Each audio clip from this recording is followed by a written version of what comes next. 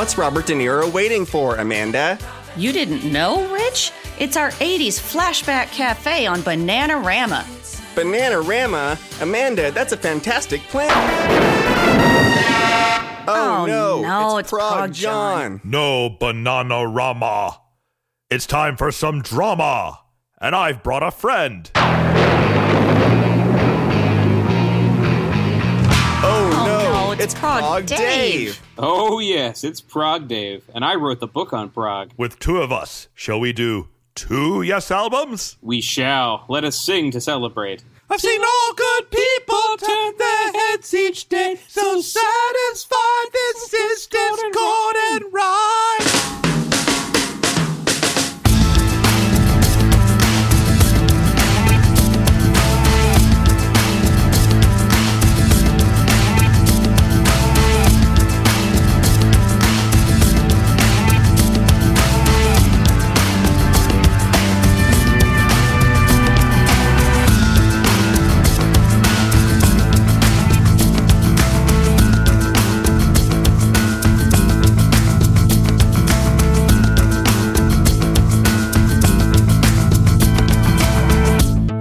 Hello, silly human race, and welcome to Discord and Rhyme, a podcast where we discuss our favorite albums, song by song. We're on both Twitter and Instagram at DiscordPod, and you can find show notes and our full episode archive at discordpod.com. You can subscribe to us on iTunes, Stitcher, Spotify, and just generally where podcasts are found. And you can also subscribe by email at discordpod.com/contact. I'm Rich Bennell, and I'm here with Phil Maddox, John McFerrin, Amanda Rogers, And special guest, Dave Weigel. Dave is back.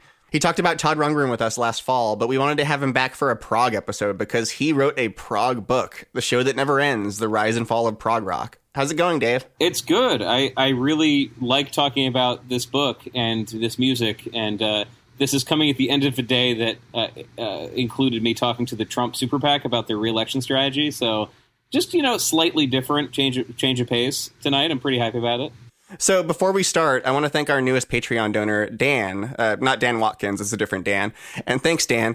We really appreciate it. If anyone else wants to support us with a monthly donation, just visit patreon.com/discordpod. Anyway, our host this week is Prague John McFerrin. What album are you taking us through today, John? This week, we will be doing not 1, but 2 albums by the band Yes. 2 albums? Yeah. The Yes album from 1971 and Drama from 1980. What's your rationale for picking 2 albums, John? So I want to start with the question of why we're talking about Yes in the first place. And the real question to ask is not why do I want to talk about Yes? The question is, how did I have the restraint to wait until my 3rd episode as host to talk about Yes? Seriously?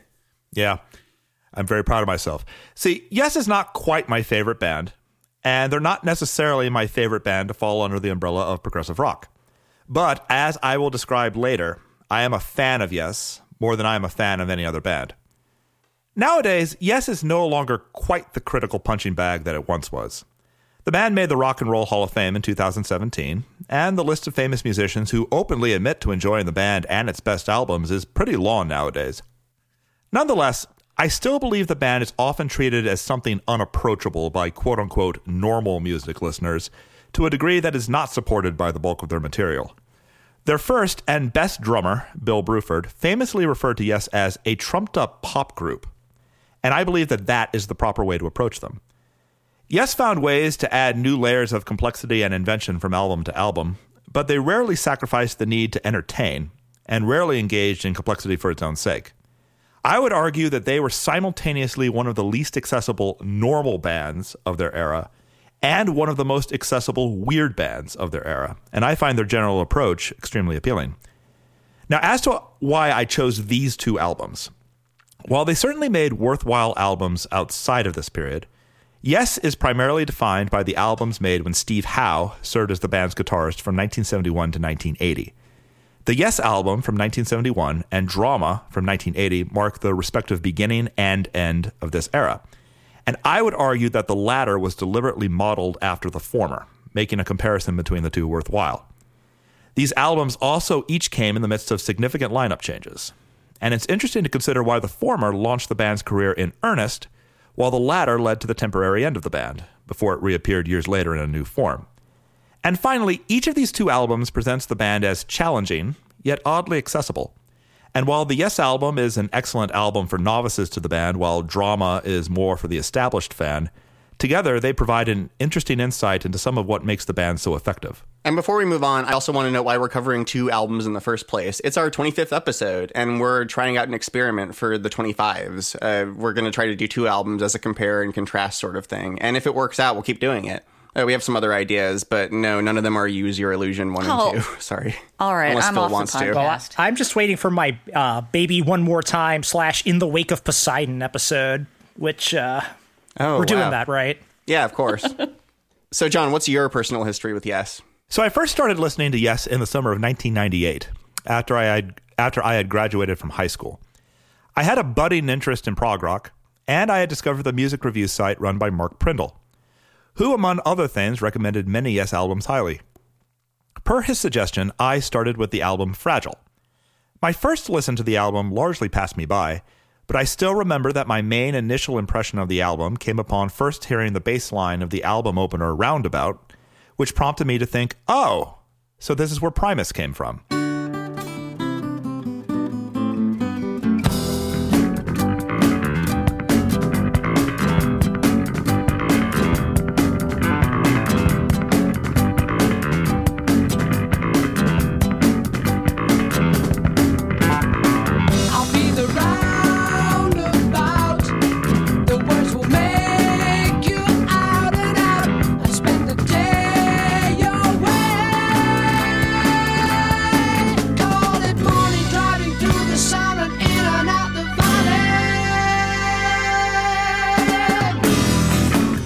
Over the next few months, the album became a favorite of mine, and I was hungry for more.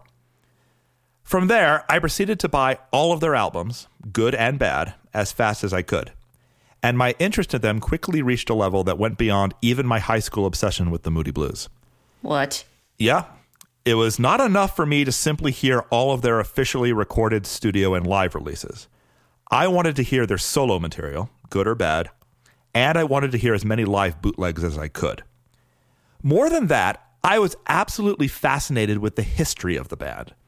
As I will get to later, the history and evolution of Yes is primarily a function of the band's near comical lack of sentimentality and a willingness to replace anybody, no matter how central and important they may seem to the band. And from the start, I had taken great enjoyment in the preposterous soap opera that constitutes the history of Yes and its ever-shifting lineups and coalitions. Now, one more thing regarding personal history. I have maintained and slowly written for a music review site of my own since 1999. And Yes was the first artist for whom I created any content.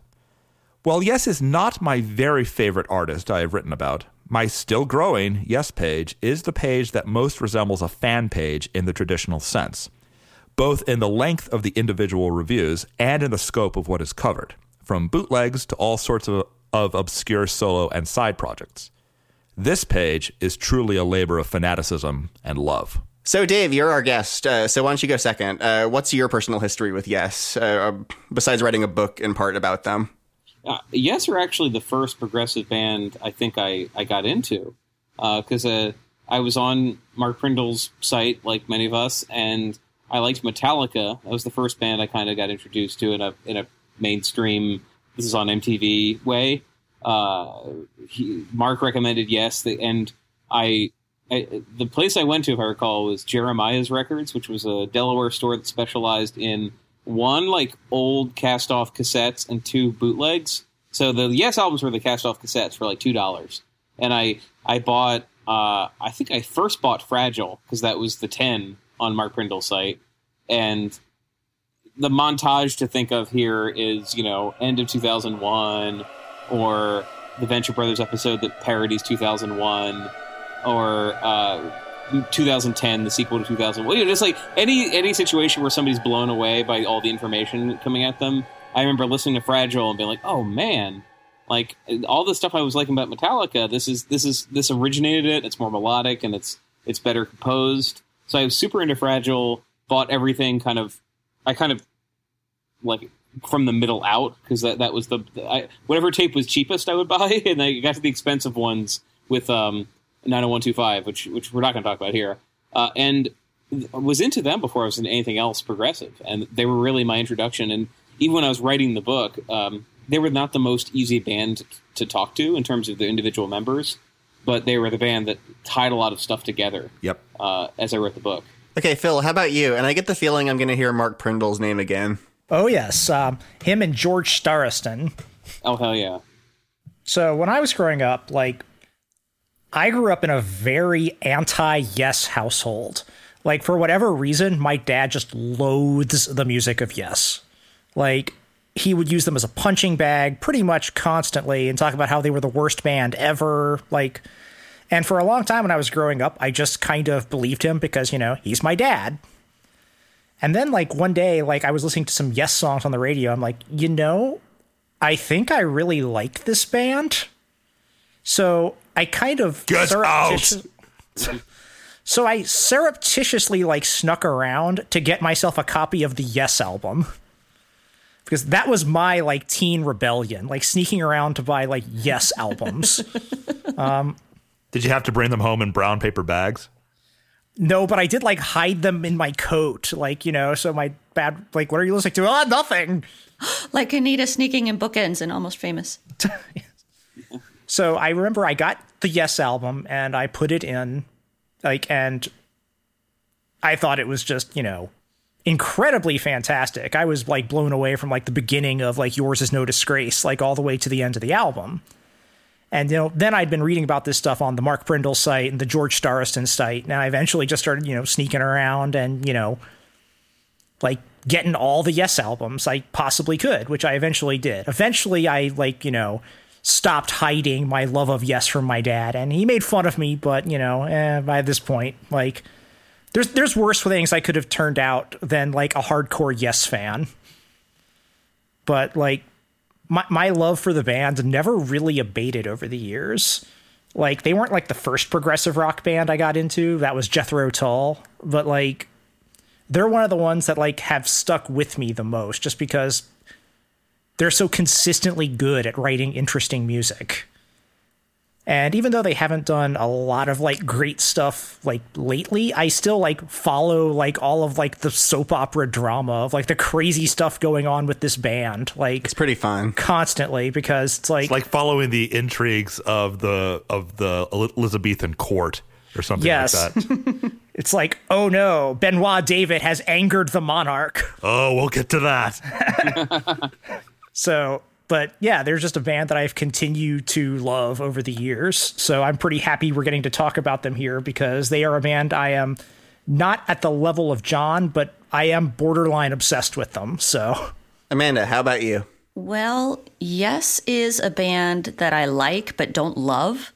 And for a long time, I thought I didn't even like them. But don't worry, I am here to participate genuinely this time. It's not going to be like the Todd Rundgren episode where I just sat around being mean the whole time. But when I was growing up, my mom is a fan of Yes and had the best of collection highlights. And I heard them a fair amount on the radio and always kind of thought they were mildly annoying at best until I was 19 years old in 2000 and saw Almost Famous in the theater. And there's a scene where William is trying to talk his way past the bouncer to get backstage at the Black Sabbath concert. I could quote this whole scene from memory, but I won't do this to you guys. And at first you can hear snippets of Jethro Tull's Teacher whenever the door opens. And then, you know, Stillwater shows up. He, you know, demonstrates how much he loves them. They sneak him in with them. And as soon as he gets through the door, the music has changed to Your Move. Right from the beginning, which we're going to hear, you know, later in this episode. And I heard that and thought, I like this. That's new. And then I thought about it and realized I liked Roundabout too. And then it all just kind of snowballed from there.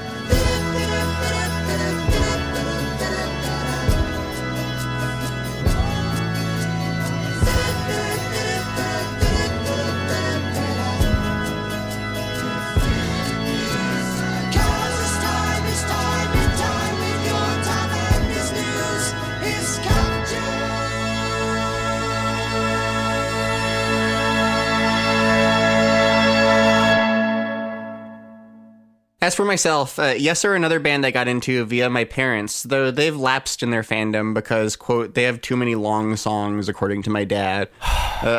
Yeah.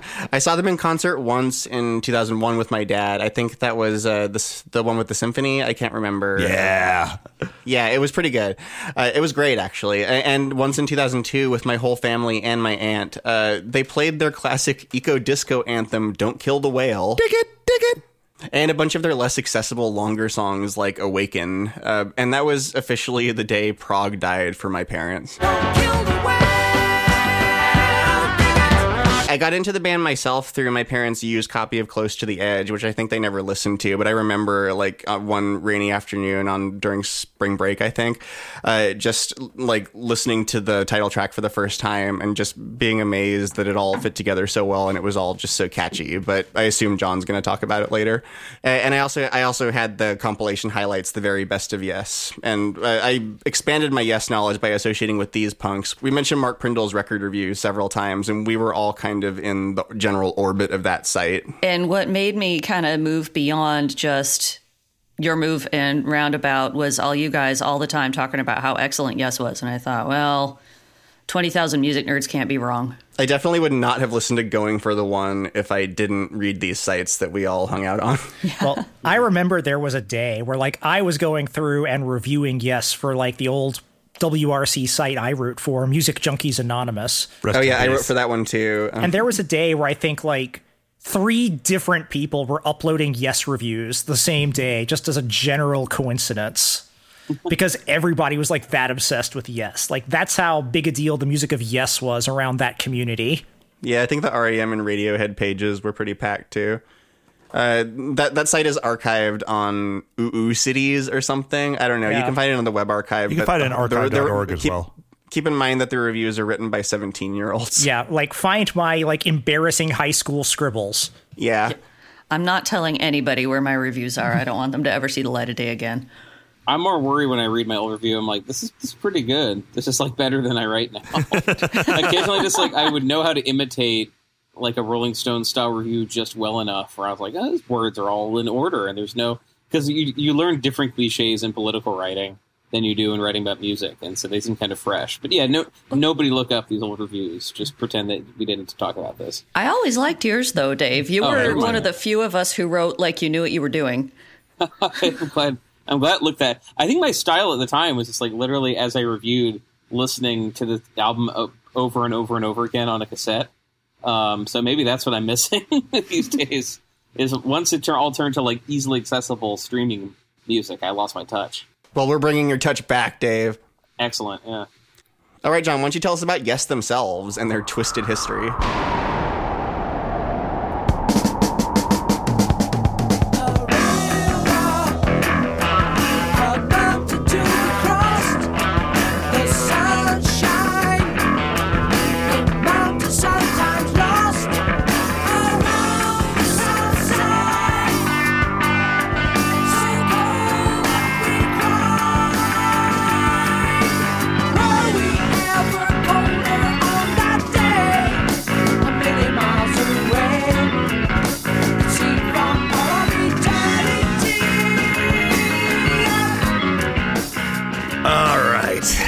So for starters, it's a good thing that the period of the band's history most relevant to this episode ends around 1980. Otherwise, this segment could last a good 30 minutes. Topics like Yes West, Anderson, Bruford, Wakeman, Howe, the Union debacle, Yes featuring Anderson, Rabin, and Wakeman, and the time that a Yes keyboardist bit a security guard in the neck will have to wait for another time. Did they hire a vampire? Yes formed in 1968 with the following lineup: John Anderson on vocals, Peter Banks on guitar, Chris Squire on bass guitar, Bill Bruford on percussion, and Tony Kaye on keyboards. This iteration of the band was not so much a progressive rock band as it was a psychedelic jazz pop rock band with hints of prog dropped in here and there. The band's self-titled 1969 debut is a delightful listen and had a strong critical reception, prompting the British music magazine Melody Maker to cite them, along with Led Zeppelin, as the two new bands most likely to succeed. Sparkling trees of silver foam cast shadows soft in winter home. Swaying branches breaking sound, lonely forest trembling ground.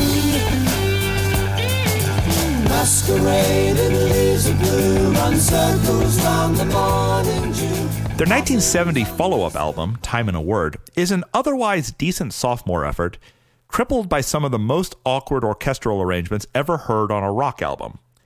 And disagreements over the band's direction led to Anderson and Squire firing Banks soon after its completion.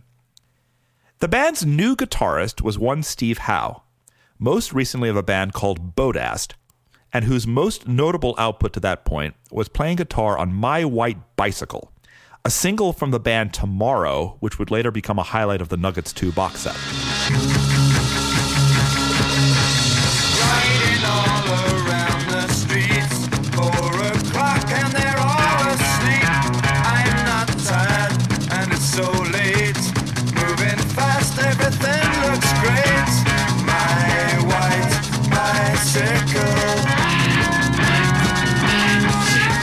Howe's skills as a guitarist will be discussed at length as we cover the 2 featured albums of this episode.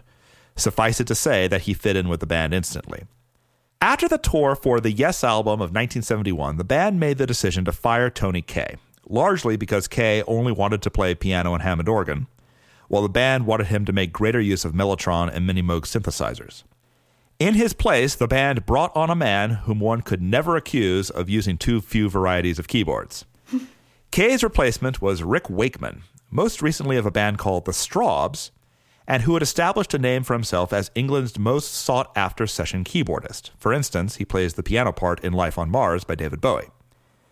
The ensuing album, the late 1971 release Fragile, was a commercial and critical smash, largely due to the success of Roundabout as a single, but also because of deeper cuts such as South Side of the Sky and Heart of the Sunrise, later featured prominently in the 1998 Vincent Gallo film Buffalo 66.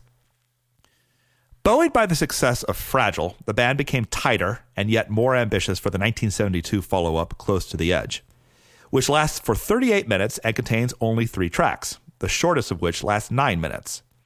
The album's breakthrough work is the 19-minute title track that takes up the whole first side, a free-form electric acid jazz rock piece crossed with ambient music and with a tinge of reggae, built around a structure that integrates aspects of pop and classical forms together.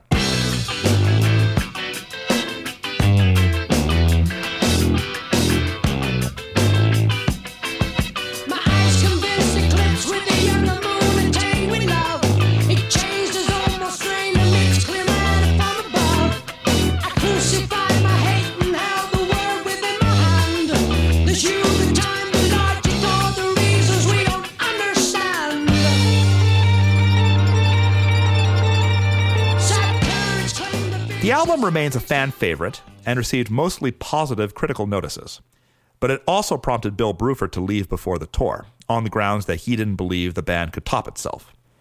Bruford proceeded to join the newest iteration of King Crimson and eventually established himself as one of the greatest drummers of all time, but that is a story for another day. For the ensuing tour, the band brought in Alan White, most famous to that point for serving as the tour drummer for John Lennon's Plastic Ono Band, and for contributing drums to the song Imagine. While on tour in Japan, Anderson read a book called Autobiography of a Yogi that alerted him to the Shastras, an ancient collection of Hindu scriptures. Anderson and Howe then made the executive decision that the band's next album, Tales from Topographic Oceans, would consist of 4 LP side-length tracks that each would focus on a particular section of these scriptures. I personally consider the album a triumph, if somewhat uneven, but the album made the band a target for derision in a way that it had not yet been. Rick Wakeman notoriously disliked the album, despite it containing some of his best work, and he disliked performing it, culminating in an infamous onstage incident involving chicken curry. And see the show notes for details. After the tour, Wakeman left the band to pursue less pretentious projects, such as an album about King Arthur that was eventually performed on ice. After Wakeman left, the band replaced him with Patrick Moraz, formerly of a band called Refugee and later of the Moody Blues. The band's next album, Relayer, released in 1974, saw Yes return to the single album 3-track model of Close to the Edge, but with significant dabbling in jazz fusion along the lines of the Mahavishnu Orchestra or Return to Forever. The album is highlighted by The Gates of Delirium, a 22-minute piece loosely based on the Battle of Borodino section from Leo Tolstoy's War and Peace, and which remains my favorite thing that any rock band has ever done.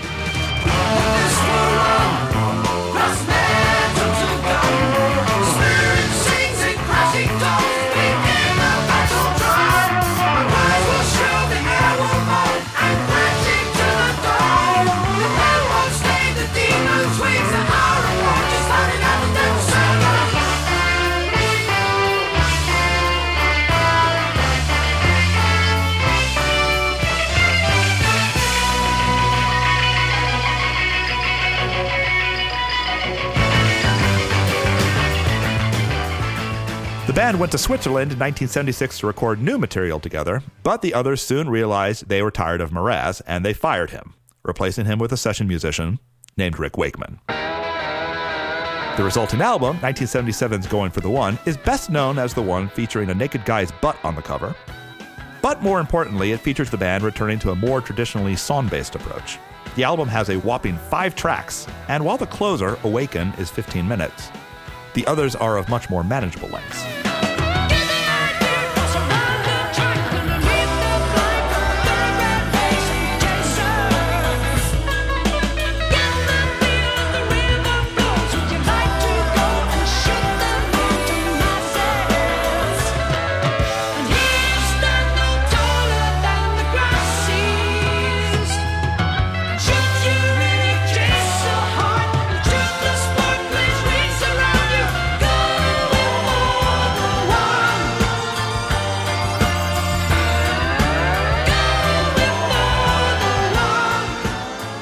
The band's next release, the album Tornado from 1978, has some strong material, but on the whole, it is a mess.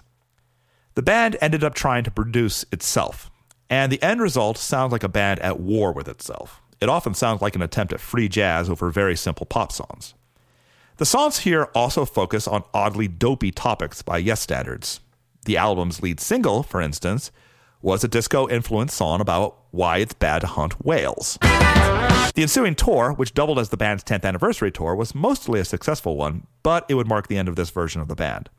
The band attempted to record a new album, but Anderson and Wakeman wanted to make the sound lighter, while the rest of the band wanted to go heavier. Ultimately, Anderson and Wakeman left the group, assuming that this would mean the end of the band, since no sane group would try to replace them. Enter the Buggles.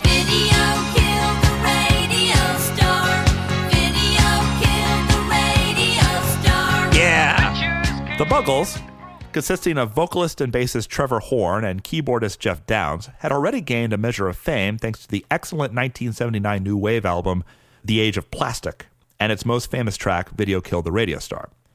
By 1980, both Yes, who had kept the departures of Anderson and Wakeman a secret, and the Buggles were managed by the same person, a man named Brian Lane.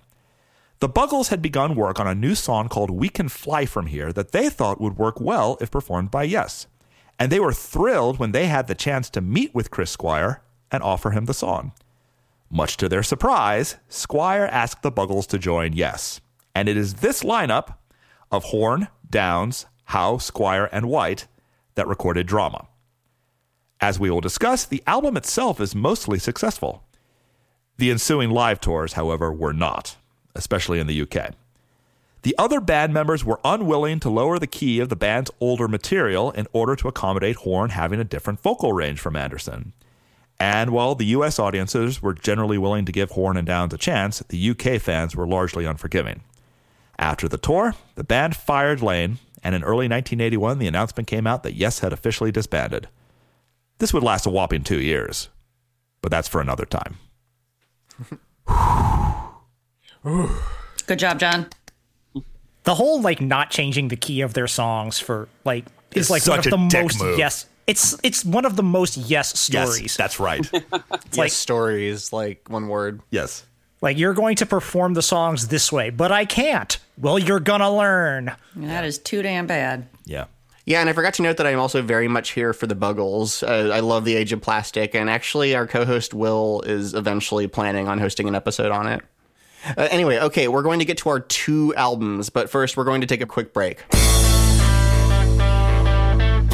Hi, everybody. This is producer Mike DeFabio. And my friends here at Discord and Rhyme were kind enough to allow me a moment to dedicate this episode to my Uncle Bill Peterson, who passed away just a few months ago. That's him playing bass in the background there, and you might be familiar with his work if you've ever listened to Hex or the Tombstones. I picked this episode in particular because he liked Yes a lot, and I heard him bust out the riff to Tempest Fugit at least once while warming up. Anyway, he was a super cool guy and a terrific bass player, and he will be missed very, very much. So with that, let's get back to the show. And we're back. Let's get to the albums. John, why don't you let us know how this is all going to progress? So each of these albums contains 6 tracks, and we will alternate between albums as we work through the episode. Beyond the number of tracks, the 2 albums are structured in similar ways, with each track on Drama fitting a category roughly analogous to the corresponding track on the Yes album. And these categories will be described as we work through the albums. And finally, in the show notes, I will be recommending an officially released live version or otherwise alternate version of each track. And as much as Spotify can accommodate me, these recommendations will be included in a Spotify playlist that will accompany the release of the episode. That it will. Thanks for plugging that for us, John. So let's get to the first track on the Yes album. It starts with Yours Is No Disgrace.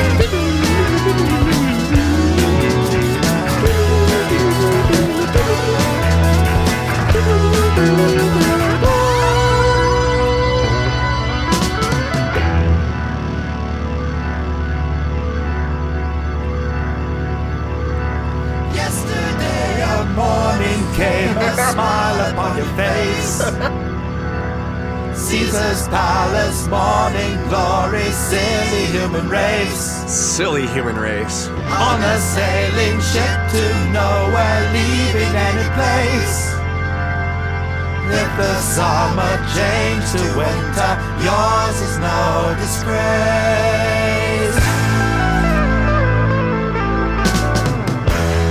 And we are some cool people at this podcast.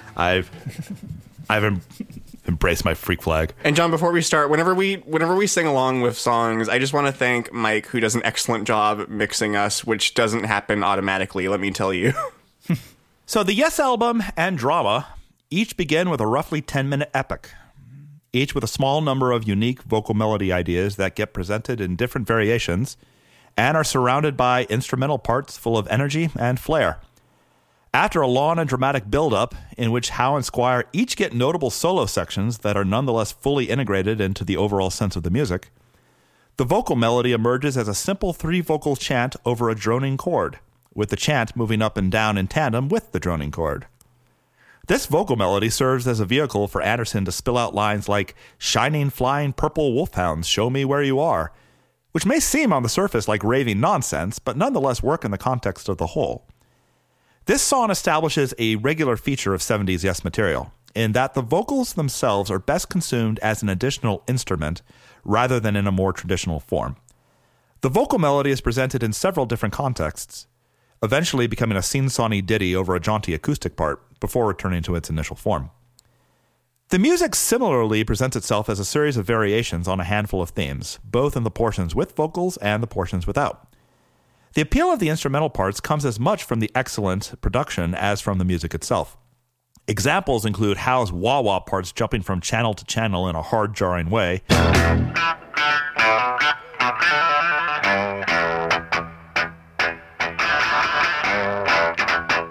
Or when the whole band overloads from one channel to another like a ship tipping back and forth in a storm.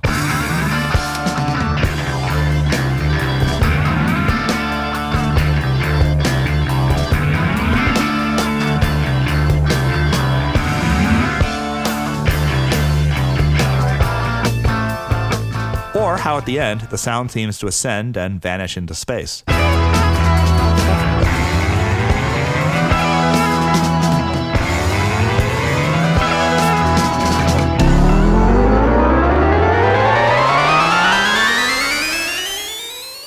Now, truth be told, I don't love this track in this form as much as many Yes fans do.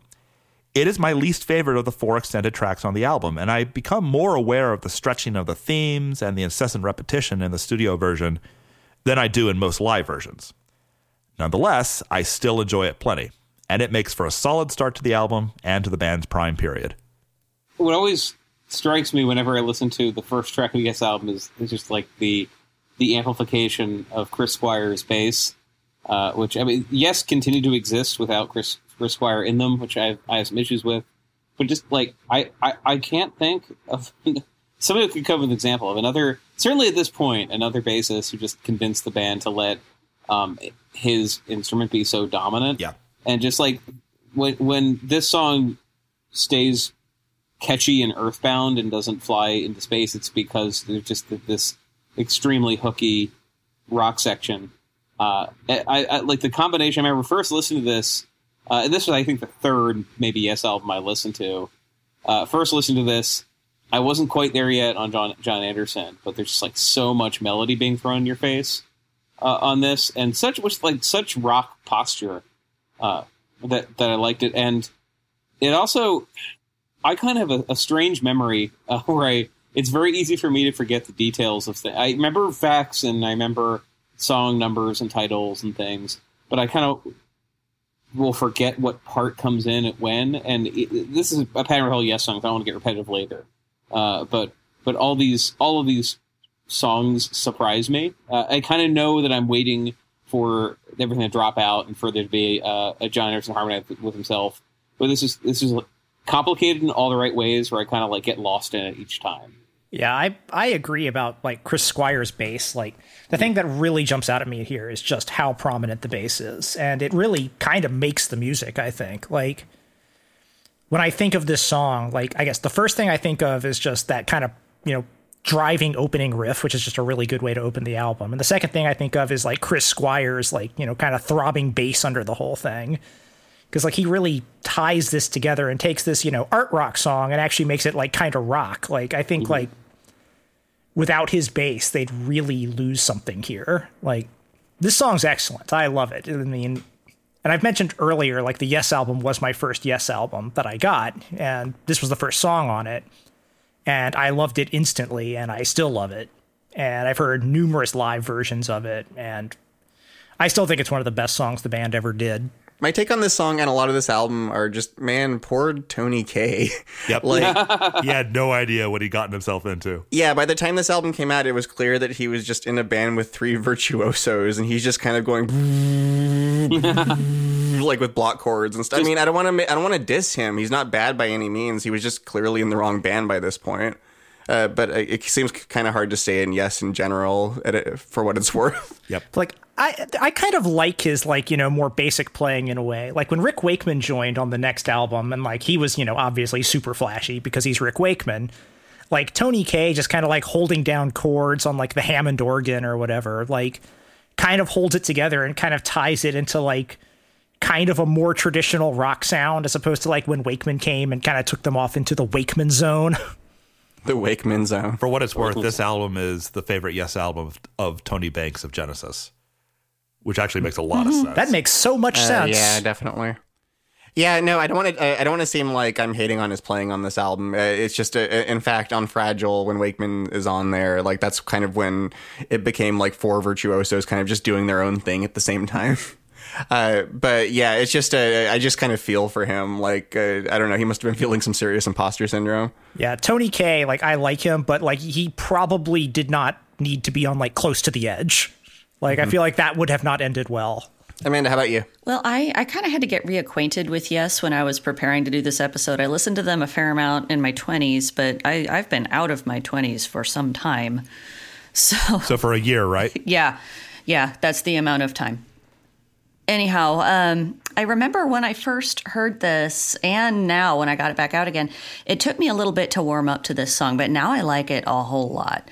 I think the very beginning, even though I understand what they're doing, where the drums and guitar are playing in unison, it always kind of sounds a little amateurish to me. But they gradually build it up, and then as soon as the synth kicks in, we're all good. It's great after that. I think it develops very well, and it's interesting to me the whole way through. The only part where I have a problem with it, and only when I'm listening on headphones, is not quite 5 minutes in, where they just go wild with the panning. They do overdo it a little. Yeah, and it gives me a headache if I'm listening on headphones. This album is very stereo. Yeah, I appreciate that. The first time I got good headphones to re-listen to it, it worked on me, and yeah, it's been becoming more monotonous since then. There was one shining moment when I realized, if it's not like a Walkman with like the headphones that come in the box of the Walkman, this is kind of impressive. But without that, I've actually got my first pair of really good ones now too, and I was amazed at what a difference it makes. Yeah. And the Shining Flying Purple Wolfhound, that's a Vietnam reference, right? Yep. That's like one of the name of the 27th Infantry Regiment. They were nicknamed the Wolfhounds, and I'm aware of that, but I prefer to conveniently ignore that and just assume it's nonsense because it's much more fun to me that way. Well, the thing in Close to the Edge about a season which will call you from the depths of your disgrace, I think that is much more just nonsense. And rearrange your liver to the solid mental grace. Yeah, sorry, I didn't get to that part. When I first started listening to Yes, I learned real fast that if you're going to enjoy them, you have to get over the idea that lyrics should mean something. Lyrics are sound. Yeah. Yeah, John Anderson is great, though. Yeah. I'm sure they mean something to John Anderson. Well, Dave, you talked about this in your book a little bit, didn't you? Where they treated the lyrics as just something for the vocals to do. They did. Like, John Anderson took them quite seriously. And he really was. I mean, he was a real hippie in a way. Everyone except Rick Waite, once he joined the band, was fairly committed to this lifestyle. But he really was. Anderson had some deep feelings about the state of the world, the end of mankind, the Vietnam War. And for the rest of the band, it was like, yeah, go have fun with that. Like the band was not that political.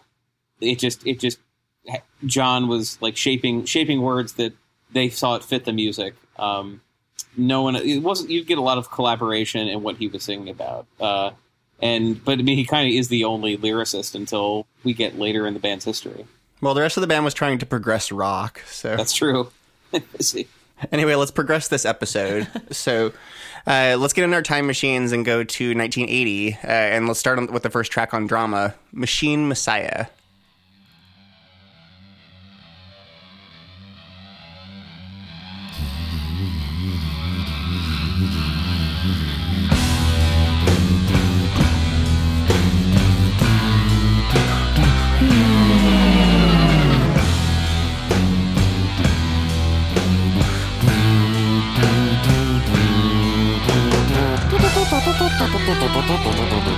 John, are you planning to do this with every song? I gotta keep myself awake.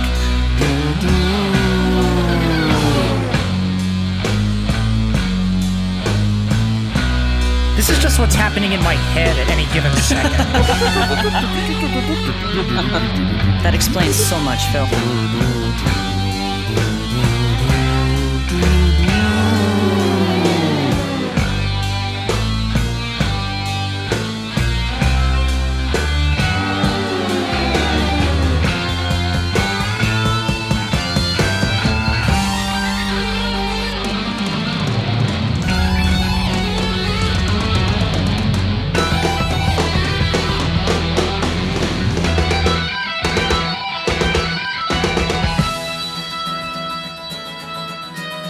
And all of a sudden it's Yes.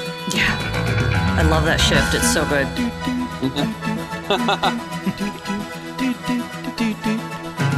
Run down a street where the glass shows that summer has gone. Hey, it's Trevor Horn, the man behind Tattoo. Presenting the place of the dawn. All of them standing in line. All of them waiting for time. From time the great healer, the machine messiah is born.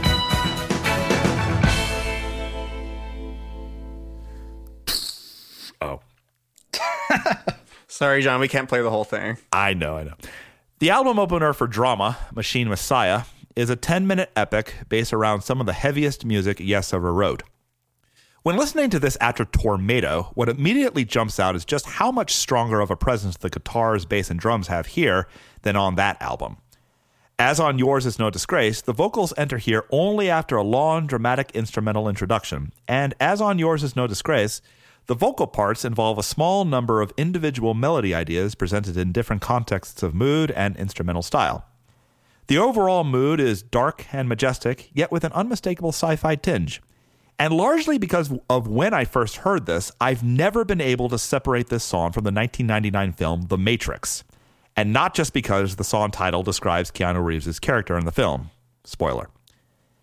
The instrumental passages of the song fascinate me, especially as they careen from atmospheric textures characteristic of some of the better moments on The Age of Plastic to more intricate passages that show the band not losing a step with Downes, who shows that he had been a prog keyboardist in waiting all along, for better or worse.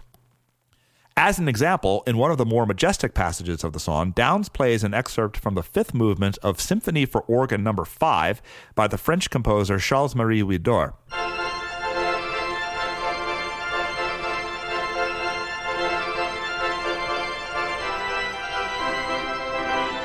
In another portion that some may find noodly, but I find wonderful, Downes and Squire trade licks back and forth that Squire actually found very difficult to play correctly, before Howe barges in and rips the scene to shreds with the same licks as he locks in with the others, followed by Howe and Downes dragging the music down into the depths of the song's opening riff. Where the end of Yours Is No Disgrace had the band ascending into space, presumably to become one with the universe, the end of Machine Messiah sounds like the destruction of a civilization done in by its addiction to electricity. Yeah, this one is kind of jarring, but it's funny to me that it has actually nothing to do with Horn and Downes. Like, it's just that the hard rock intro is just so much more sludgy than I usually expect from Yes. Like, it's almost like Sabbath or something.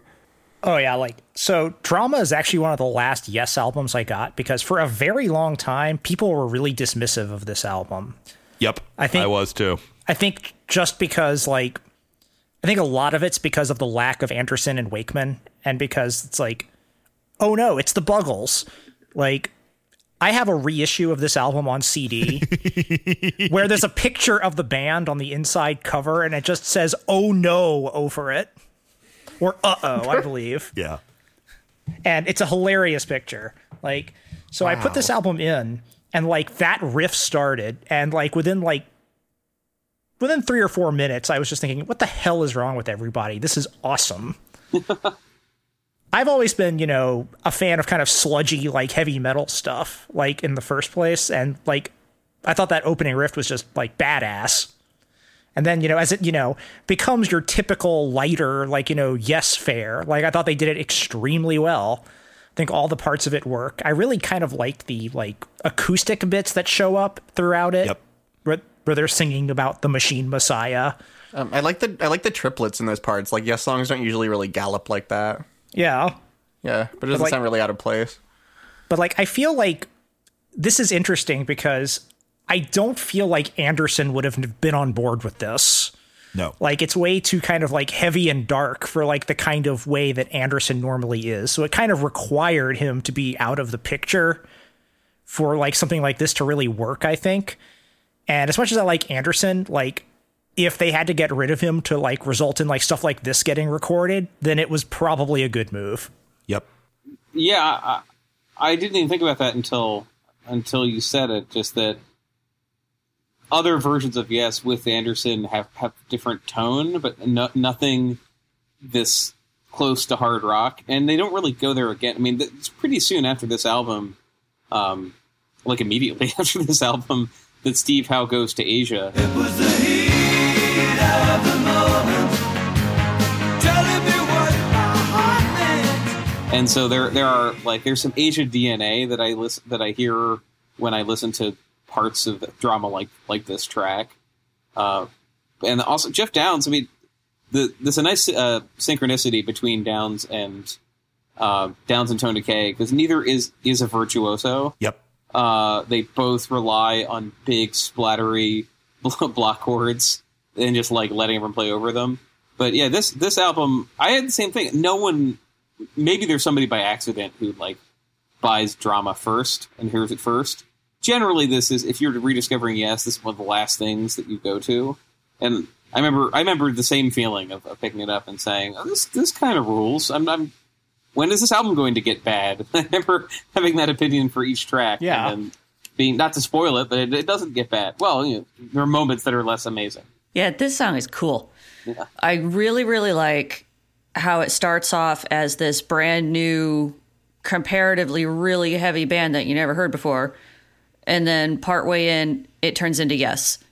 It reminds me of the part in Band on the Run where the horns finish up Yes. and then the acoustic guitar comes in. That moment makes me smile every single time I hear it. It's one of my favorite little bits of music ever.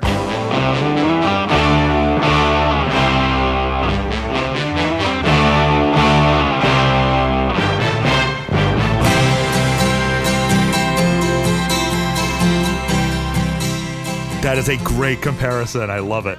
It actually just occurred to me right now when we were listening to the clip. I thought, oh, that's why that sounds so familiar and why I like it so much. It's really, really good. Now, in talking about the song's instrumental parts, I cannot pass by the chance to mention a description of the song's climactic guitar solo in one of the most hilarious listicles I've ever read. In 2004, the online music criticism site Pitchfork wrote an article, long since deleted but preserved because the internet forgets nothing, listing the top 50 worst guitar solos of the millennium. This list has its share of boomer radio staples on it, from Led Zeppelin's Dazed and Confused to Pink Floyd's Comfortably Numb to Lynyrd Skynyrd's Freebird, but it also has some more obscure inclusions, such as Frank Zappa's Willie the Pimp. At number 28 is Machine Messiah, and the text is worth reading in full. Yes, anyone? Please, please no. This prog rock abomination was probably shipped straight to the 99-cent discount bins. Even hardcore Yes fans balked at this one, I think. This most crass example of British science rock sounds as brittle and uninviting as ever. Here, Howe displays his turgid classico metal style over frigid, abrupt time signatures and chord changes made by a lot of fusty Brits too technically accomplished for their own good. Of course, Howe's also responsible for that triad intro to Roundabout, the one that every music store guitarist feels compelled to add to their litany of over-recycled licks. This is rock guitar completely stripped of its sexuality. Can you imagine f***ing to this?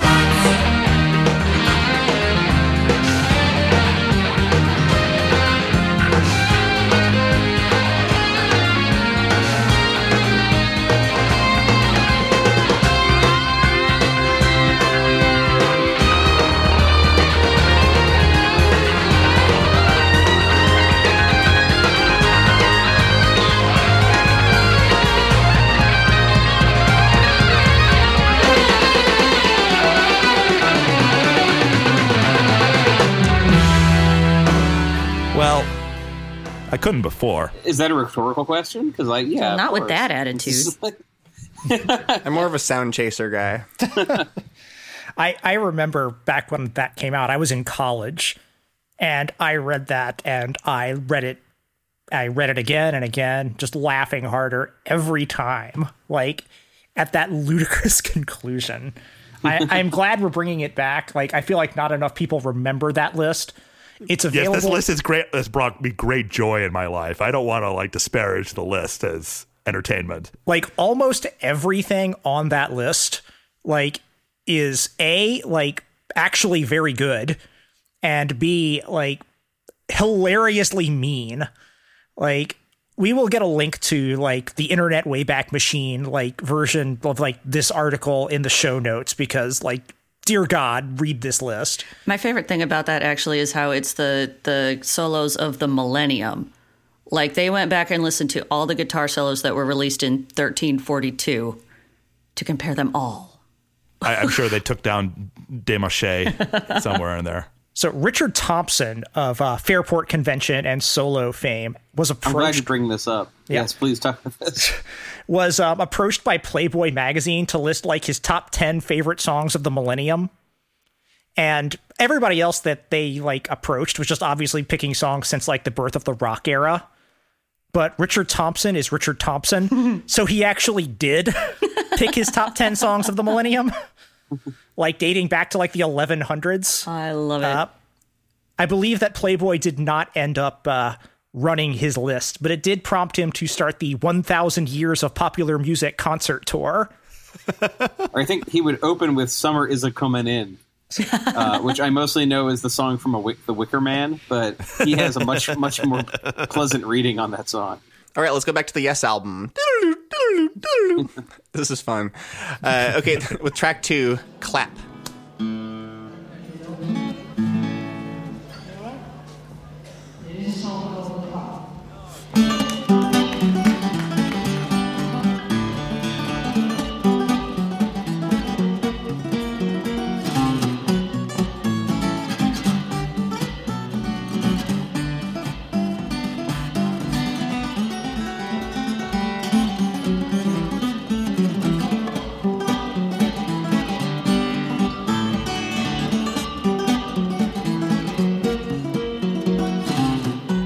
Named for an instruction to the audience, and not for a venereal disease, Clap is an acoustic instrumental that Steve Howe performed in his first concert with the band. This track, like its drama counterpart, serves as a brief palate cleanser between longer epics, focusing only on a subset of the band. It's upbeat and playful, and it's very far from a simple show-off exercise. It's a legit song without words, full of drama and verve. And the way it crashes into its quiet finish always amuses me. Steve did surprisingly few of these instrumentals in his time with Yes, though he did do many in his solo career and would sometimes incorporate them into Yes live shows, but he started at a peak. I guess depending on the edition of the Yes album you get, sometimes it actually is printed as The Clap on like the back cover, which is not correct. Wrong. Yeah. Which definitely, like the original copy of the Yes album I had definitely listed it as The Clap.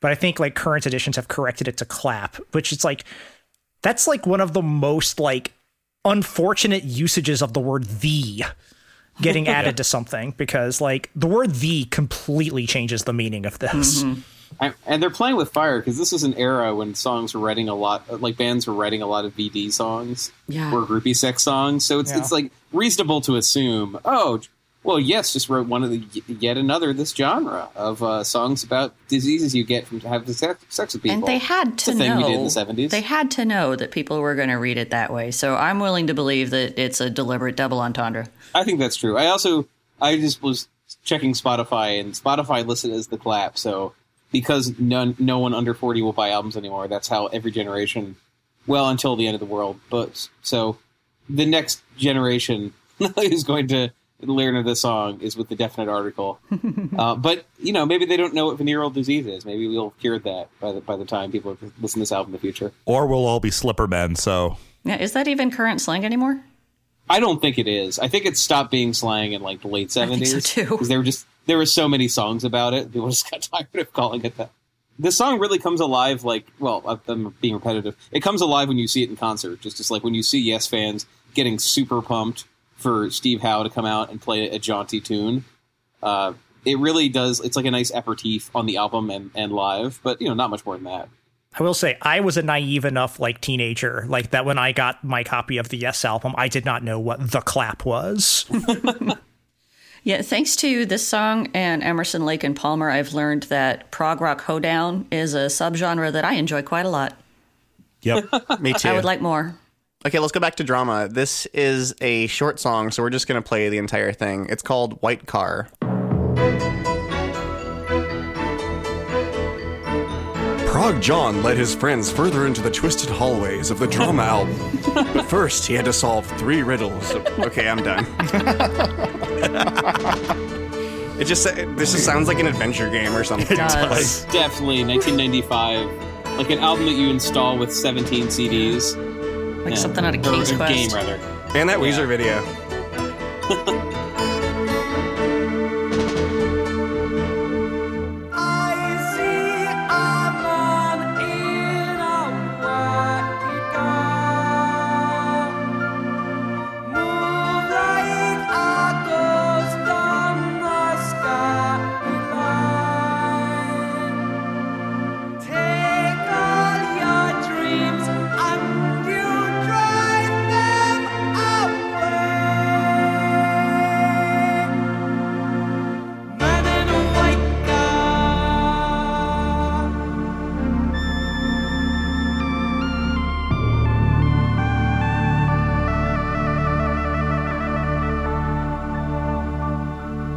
White Car is a tiny part of the drama experience in terms of length, yet it is impossible for me to imagine the drama experience without it, much as I can't imagine the Yes album without Clap.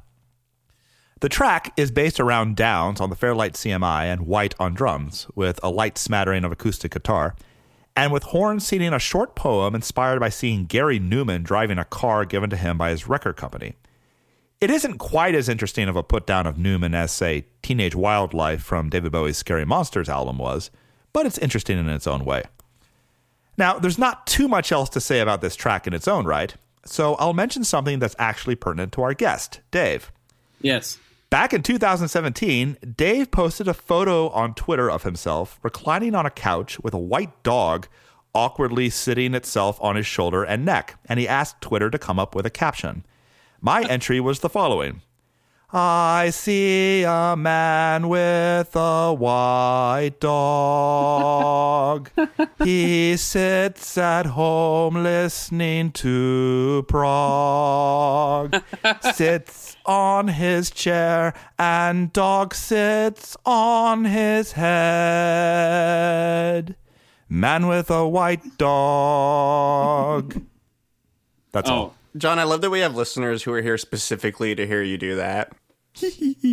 Man, that was good. I didn't sing it to myself when you responded initially.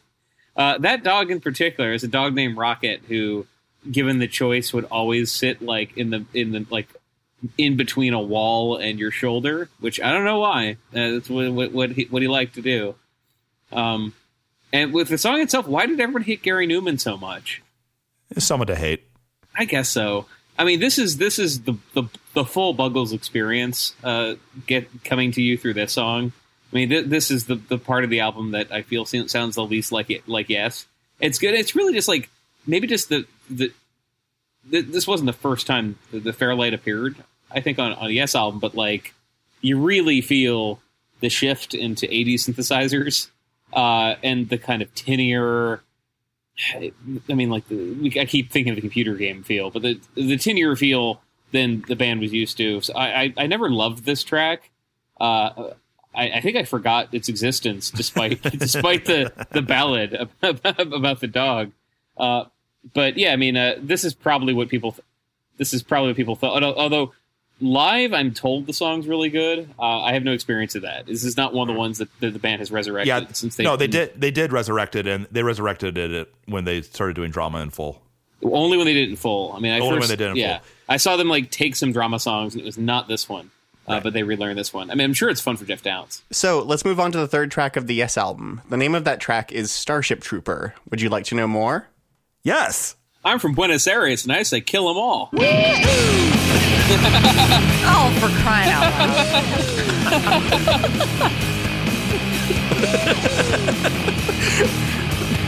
Oh, this makes me happy. I couldn't resist. Okay, this is the actual Starship Trooper. And if you didn't get that, you're too young.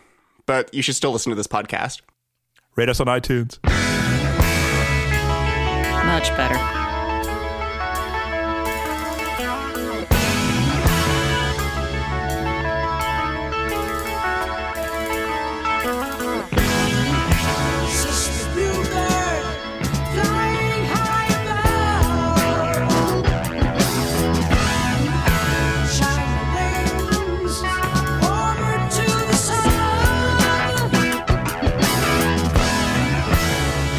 Mysteries of life.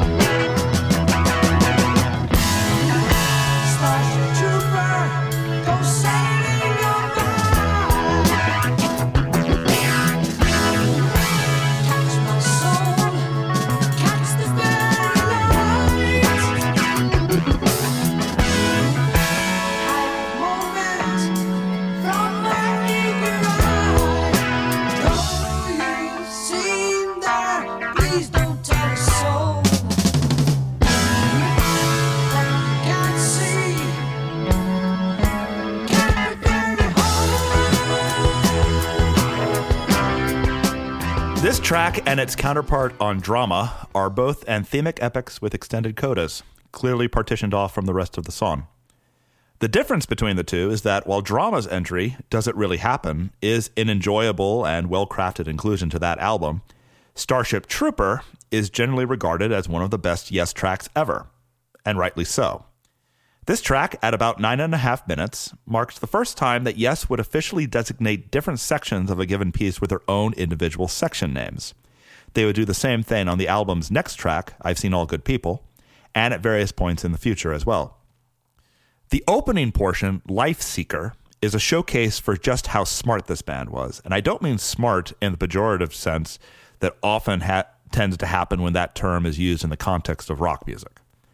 The repeated alternation between the muscular bottom chords and the delicate falling guitar line, followed by the repeated alternation between those chords and Anderson's vocals, that is smart. The way they end that section on an ecstatic high note and launch into perfect transition material to get to the Speak to Me of Summer section, that is smart. The simultaneous melodic grace and epic power of that section, that is smart.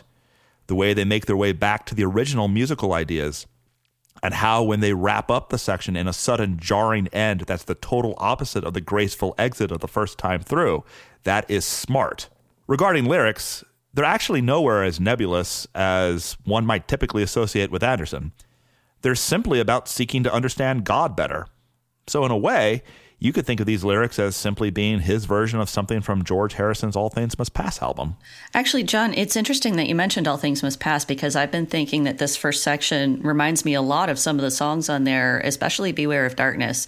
Not that they really sound all that similar. It's just a similar use of tension and resolution that repeats over and over through this whole section and that whole song. It's extremely well done. And Anderson, this whole vocal performance is really lovely, and he knows exactly how to use his voice to fit in with those chords. I just want to comment on what you said about like how this band is smart, because I think it's kind of worth hinting at a little bit, like we're talking about a little bit rather, that like usually when people describe a band as smart, usually what they mean is that the band is like very self-conscious. Like they're trying to like, kind of hit you on the head with like, look how clever we are. Yes, make very it's like early XTC. Yes, but like yes, like make some really clever decisions and like do some really smart stuff to emphasize certain things and like help things build. But they never come across like they're trying to like show off how smart they are. They're like show offy in the sense that they're like excellent musicians and they're very good at arranging things. But it never feels like they're just beating you on the head and saying, "Listen to how smart we are," which is nice. Yeah, I mean, this song, I think we'll talk more about it with Worm section, but it's amazing that it works this well, because this was the first thing that Steve Howe literally brought to the band. That they lost Peter Banks, they replaced him with Howe in this early 70s Voltron period, where they just keep adding like superior components to the band and replacing the weak ones. And he brought this song that I've listened to. The one that he adapted for the band, the one that he brought out. But it's a bit like the first King Crimson album. The first song on it also begins with a song that was just pieces thrown together that sounds a little bit more herky-jerky. And this really flows, and also has that probably the best job on this record of going between the super positive, ethereal Anderson stuff and it does not take much for Yes to sound ominous when they want to, because you're kind of lulled by how pretty everything is. So when they get to those sections, like we're going to get to them, like the Worm part really rules in a way that nothing Yes had this iteration of Yes had done yet. I mean, they under Peter Banks, they were kind of a little more jangly and rocky, but never that ominous. And they show that off in this track.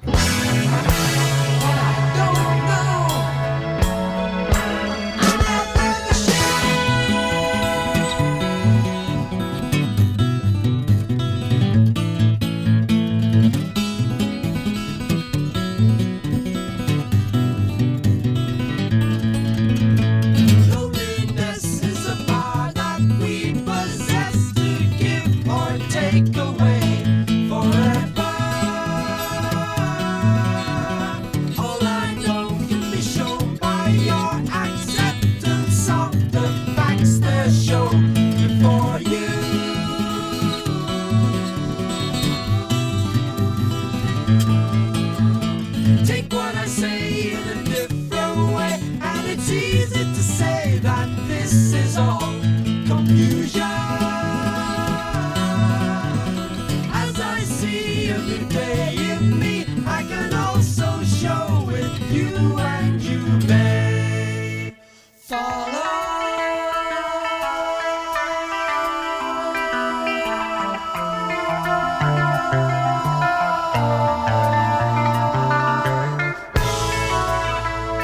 Just as the first section of the song primarily came from the mind of Anderson, the second section, titled Disillusion, primarily came from the mind of Squire, despite being dominated here by Howe's nimble acoustic work.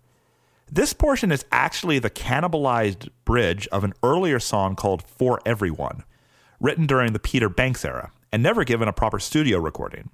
It only exists in a single BBC recording of middling sound quality, but I'll be damned if it isn't one of the best things to come out of the Peter Banks era.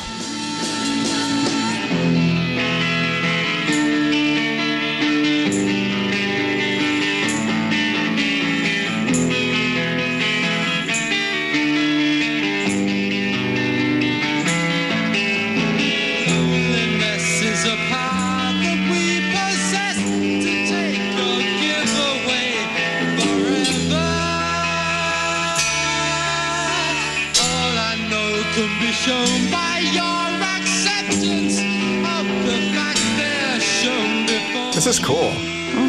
It's so great. I've been so jazzed to get this into an episode. Loneliness is a power that we possess, and when it ends, we'll be together. As I see a new day in me, I can also show it to you.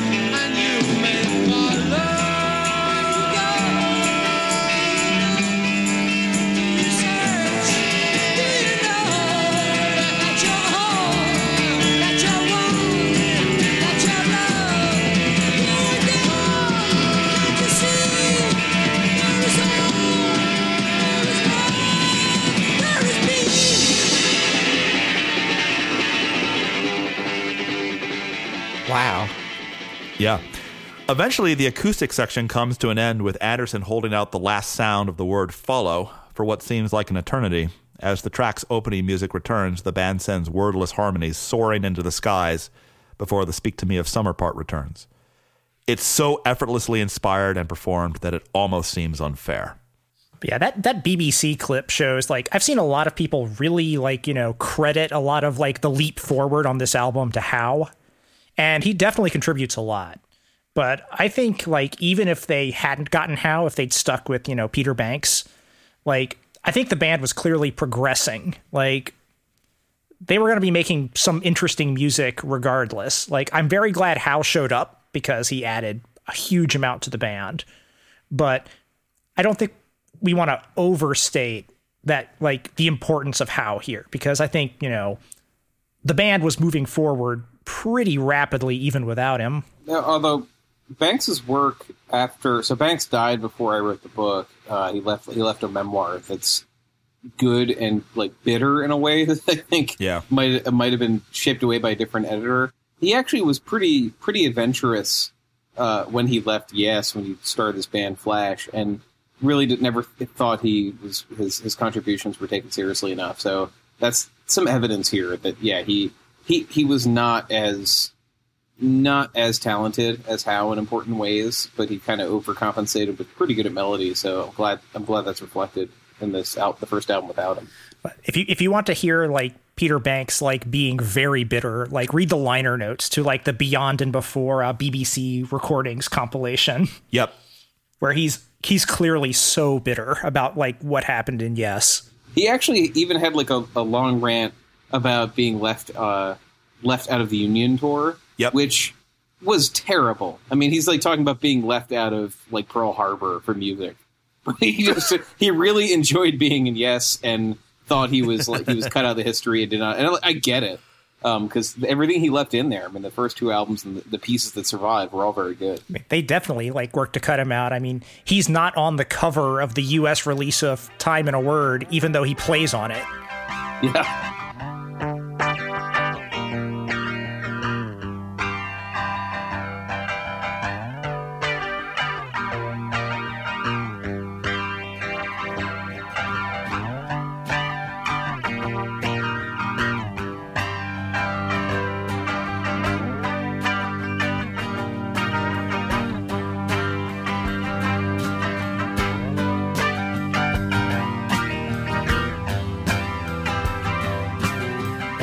The third section is an extended coda entitled Worm. with a U and an umlaut. And it is an instrumental that Howe wrote but never recorded while with Modest. The first half of the section is built around Howe playing a single descending chord sequence in seeming perpetuity, but this is no ambient piece. This is a sci-fi battle anthem, the soundtrack to the march of the titular warriors as they prepare to fight who knows what. And the slowly building menace from Kay's organ and Squire's sparse bass notes is something to behold. Once the tension feels like it's reached a breaking point, Howe takes the lead. Yet even as he flashes his various tricks, you always feel like he's holding something back. And the song retains its tension even in the simultaneous act of releasing it. If you can get to the end of this track and not feel the least bit of admiration for it, then you should give up listening to Yes right now, because they're really not for you. So that definitely wasn't the case the first time I heard it, though I've grown to love Worm a lot. I actually did first hear about Starship Trooper because of the Starship Troopers movie, because around when it came out, I heard an interview with John Anderson on Greg Kinn's morning San Jose radio show. Greg Kinn of Jeopardy and the Breakup Song fame. Wow. I guess it's more I Lost on Jeopardy fame by this point. They talked about the song in relation to the movie. So when I got the highlights comp, I was excited to hear it, and I was pretty into the first two sections, but then I initially completely rejected the Worm section as music as a 14-year-old. Because it was just the same thing over and over again, even though it's clearly awesome. I just remember listening to it on the bus home from school and the song just not registering at all. It was a very distinctive prog moment for me. Anyway, I eventually grew to love it and the general concept of a repetitive dirge, which is fortunate because I eventually listened to a lot of The Fall. So the first time I heard this, again, I was really into that 90s alternative sound. So when the Worm section started up, I thought, this is a real thought I had in my teenage brain. Hey, this sounds like that song The Twist Inside. That album cut from side B of Everclear's Sparkle and Fade LP. It really does. It's a very similar chord sequence, except obviously Worm is way better because it's by Yes and not Everclear. Well, we got a random Everclear song on the playlist. Yep. But yeah, this is great. I love stuff that kind of builds tension like this, and this, does it extremely well. I used to just rewind this section and just play it over and over again outside of the rest of Starship Trooper sometime because I just thought it did it so well. Yeah, I love this section a whole lot too. And part of the reason is because on the surface it really doesn't seem like it's doing all that much, but it's really super interesting. And even just that descending chord sequence is a cool chord sequence. Those are some nifty intervals he came up with there. It's a very flangey song, which I appreciate, too. It's just there is great melodic use being done of what can be the silliest guitar effect. And yeah, I didn't even make the 90s rock connection, but I totally hear it now. I mean, this is something that a lot of bands with less technique adopted. I'm not sure if they're ripping off Yes, but it's a sound I associate with slightly more rudimentary guitarists, and hearing it apply to this, it's so fun. I've rarely listened to flanging and been like, damn, this rules. And we talk about flange a lot in the Wizard of True Star Todd Rundgren episode, which Dave is also on, so all y'all should check it out. I guess I did talk a lot about flanging that time, too. I mean, just every time you need a flange correspondent, please call me. Add that to your bio. The only effect that matters, yeah. So Starship Trooper is the longest marathon session of the album. Let's go back to Drama's track 3. Does it really happen? Not yet, John. Oh. There it is.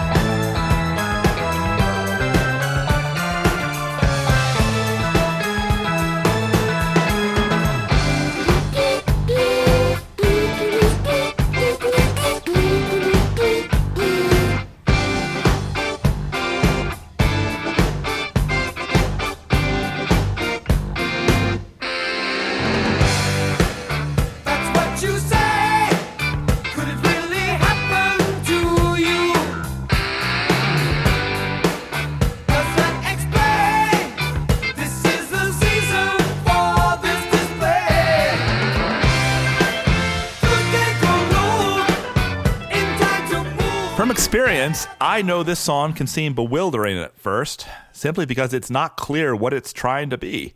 Is this prog? Is this new wave? Is this rock? Is this dance pop? The answer, of course, is that it's all of these and none of these. And it's a song that could only come from this particular group of musicians at this particular time. During its ill-fated tours, the band chose to open with this.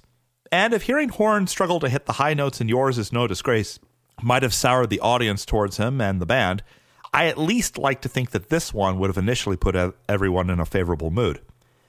The star of the song is Squire, who lays down a muscular bass line throughout that's based much more on rhythm than on hitting a lot of different notes. And White's drums lay down a tight groove that still has enough rhythmic trickiness to pass the prog sniff test. In a precursor to what would happen when they went off to join Asia, Howe's guitars somewhat disappear into Downes' keyboards, but the effect is gritty and sleazy instead of overly glossy as would happen later. The vocal parts revive the approach of working more as harmonized chants than as typical vocal melodies, and they work as one more interesting rhythmic element in a song full of interesting rhythmic elements. For me, the best part of the song starts around the 240 mark, when the driving bass line and the accompanying music of the introduction return. Horn and Squire begin to sing a much more sparse and atmospheric set of lyrics than typical to this point, and the mix between their singing and the backing parts slowly growing in intensity makes for a charged feeling unlike anything else I can think of. This section also features my favorite Downes keyboard playing on the album. More than anywhere else on the album, here he really carved a niche for himself that made him, at least at the time, every bit as essential of a Yes keyboardist as his predecessors had been. Now finally, the song has a coda, essentially a chance to hear Squire's great bass line for just a little bit more. And while it certainly can't compare to Worm, it's a fine excuse to extend the song out for another minute or so, especially as Downes slowly gets more into the act. For reasons I'll go into in the show notes, the coda works better on vinyl and in the original CD pressing than on the current CD pressing, but it's still a lot of fun either way. This is my favorite on this album. And it's not even close. I absolutely love this. The intersection between prog and new wave is really interesting and fun. Mm-hmm. And Rush did it too around this time. And those are the Rush songs I like. I ordinarily can't stand Rush, but Signals, which came out in 1982, is a pretty good album, especially Subdivisions. That's, I think, their best example of that. Planning song. Yeah.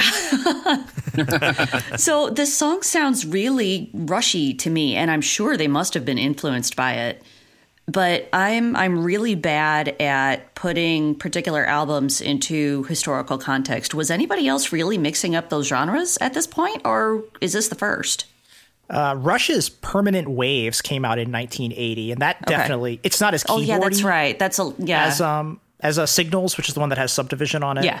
But if you want to go deeper and less successful, Gentle Giant released their Civilian album in 1980. I think that's a good album, but everyone else forgot it. It's not in print anymore. You can get it, I think, as part of a box set of all of their Chrysalis albums, but I'm getting off track here. Right. But, I mean, I think further evidence for this is I was playing this album tonight while I was making dinner, and my husband, who hates prog rock but really loves Rush, rated this song a not hate. Which is about as high as it gets for prog rock with him. It does remind me of some of the Rush that comes later, especially because like Steve Howe's good in this, but he's not given like a big solo to show off and blow things up in. It is more of this is more of Jeff Downes and Trevor Horn playing around, but that like I can't think of many. This kind of stomping beat that brings you into the song also sounds like. I'm not trying to like run the whole Yes catalog in my head. It's pretty unique in the way they write. They don't usually use this, allow this much blank space into the music, and it really works. Yeah, I'm really discovering new stuff I like about the record. I listened to it in the run up to this too, but I had been boiling down the album to just the last song. But no, this is probably a better fusion of every part of the band, where like no one's really dominant. They scale back some of the flashiness, and it's just like a really good new wave song, but longer and like with more ambition. Yeah, there are a couple really successful fusions of the Buggles and Yes on this album, like just half and half. There were just a perfect synthesis. And yeah, the aforementioned Last Track is one of them. And this is the first one. It's really groovy and creative. It goes in a bunch of neat directions. And it, as of lately, it's gotten stuck in my head all the time. This is the stuck in my head winner of this set. So this isn't my favorite song on this album, which we'll get to later. I think everybody's strongly hinting at the song that everybody here really likes. But this is the song that most makes me like kind of sad for what might have been, because I think like Yes really hit on an interesting sound here. And unfortunately, like because of, you know, various Yes related, you know, drama, LOL, like the band broke up, and then when they reunited, they were more of a normal pop band, and they never really went down these avenues again. Like, and I would have really liked to have heard more stuff that like more fully explored this sound. But I guess, you know, in the words of King Crimson, I will have to be happy with what I have to be happy with. Good pull. Thank you. There was one other point I wanted to make about this song, which is that Trevor Horn does an excellent John Anderson impersonation with the way he enunciates and kind of punches up certain syllables. And their voices sound similar enough to where I would not be the least bit surprised if more casual Yes fans didn't even notice the difference. It honestly, to me, it reminded me a little bit of Genesis with The Trick of the Tail, where the first time I listened to that, I was halfway through the album before I realized it was Phil Collins singing and not Peter Gabriel. So I think I've heard the story, John, you might have said this, that there were some people who didn't realize until they showed up at the concert tour and there was this whole new guy standing up there on the stage. And some people were kind and some people were not. He did not imitate the John Anderson style of dress, which I think no one imitates. And he would just like show up wearing the Trevor Horn like jacket and slacks. So it was like, wait a minute, this guy looks like he could walk out of a bank and not out of a commune. Something's wrong. Hang on, this guy looks normal. And he couldn't quite hit the notes. Yeah, he looked extremely normal in a disturbing way. He wasn't wearing the goggles and like clipping shears from the Art of Noise video. So you probably heard the next song, and not just from that ridiculous cold open that we put together, probably from the radio as well. This is I've Seen All Good People, and this is the first part, Your Move. I've seen all good people turn their heads each day, so satisfied I'm on my way. I've seen all good people turn their heads each day, so satisfied I'm on my way. I love this guitar so much.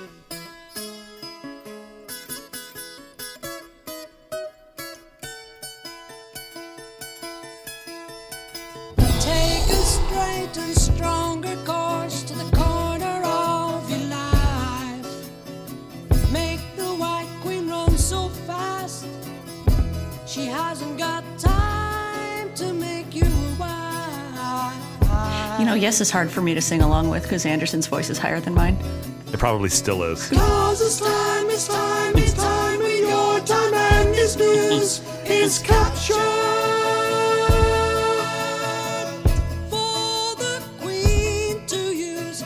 Side 2 of each album begins with a lengthy experimental rocker based heavily around incessant repetition of a single mantra-like phrase. On the Yes album, this phrase is, I've seen all good people turn their heads each day, so satisfied I'm on my way. After singing this phrase twice, the song, well, moves into its first designated section, called Your Move. This part was released as a single, and it's easy to see why. It's about 3.5 minutes, it's memorable, it's pretty, and the lyrical imagery actually makes sense without having to get a doctorate in Andersonology. At its core, Your Move is about the age-old topic of men and women trying to understand each other, framed in the metaphor of a chess game. Of course, Anderson also somewhat extends his focus beyond simple relationships and looks to a hope of universal peace and love. In doing this, he alludes to 2 John Lennon songs. In one line, he sings Send That Instant Karma to Me, and later on, in the backing vocals, we can clearly hear the band sing, in a very serious way, All We Are Saying Is Give Peace a Chance. Near the end of the section, the organ becomes very prominent until it's the last thing we hear after the vocals fade. See, he should have changed up the mood a little bit by breaking into Working Class Hero. But yeah, this is a great song. I'm sure everybody else has a lot to say about this one because, you know, it's a real famous song that I've heard on the radio a lot. I just want to say just two things I want to say about it is one, like when I was growing up, I mentioned at the top of the show that like my dad hated Yes. This song was like ground zero of his hatred. He hated this song so much to the point that I really had to hide the fact that I actually liked it because I was embarrassed that he was going to make fun of me. And secondly, more related to the actual music here, like Yes, you know, have a reputation, somewhat well-deserved, for being real show-offy. I like how restrained the drums are in this. Like, Bruford doesn't, like, you know, feel the need to add, like, a million jazzy fills to this. Like, it's a really simple song, and he just adds, like, you know, a single note every now and then to kind of, you know, give it a little bit more rhythm, and it works perfectly. Like, if he had added more to it, it would have overwhelmed the song. What this reminds me of is the King Crimson instrumental trio, where he doesn't play and he's credited in the liner notes with admirable restraint. Yes. That's one of the reasons I like Bruford so much as a drummer in general. He's amazing and can play, you know, basically anything, but he also knows when not to play. He doesn't have to be showing off at every possible conceivable moment, but he knows when he should be showing off, and that's a great trait. So, as I said before, this is the song that made me realize I like Yes.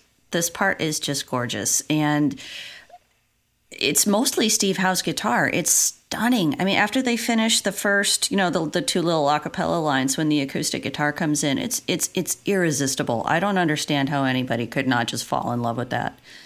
And it's also... Okay, I often feel pretty silly describing things in synesthesia terms because I always worry I'm going to come off like I'm just making up stupid shit trying to sound cool. No, you should do it, Amanda. I want listeners who are synesthetes and ones who maybe didn't realize they were synesthetes to like talk to us at Discord Pod on Twitter if you're a synesthete. We've had a couple of people talk to us. Yeah, and this is actually new to me too. Like, this is something that's always happened, but it never occurred to me it was unusual or interesting until Rich brought it up. But anyhow, one of the reasons that I like the Yes album better than Drama is that the colors are brighter.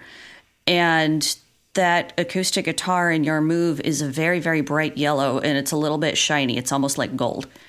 So that makes the song just extra pretty to me.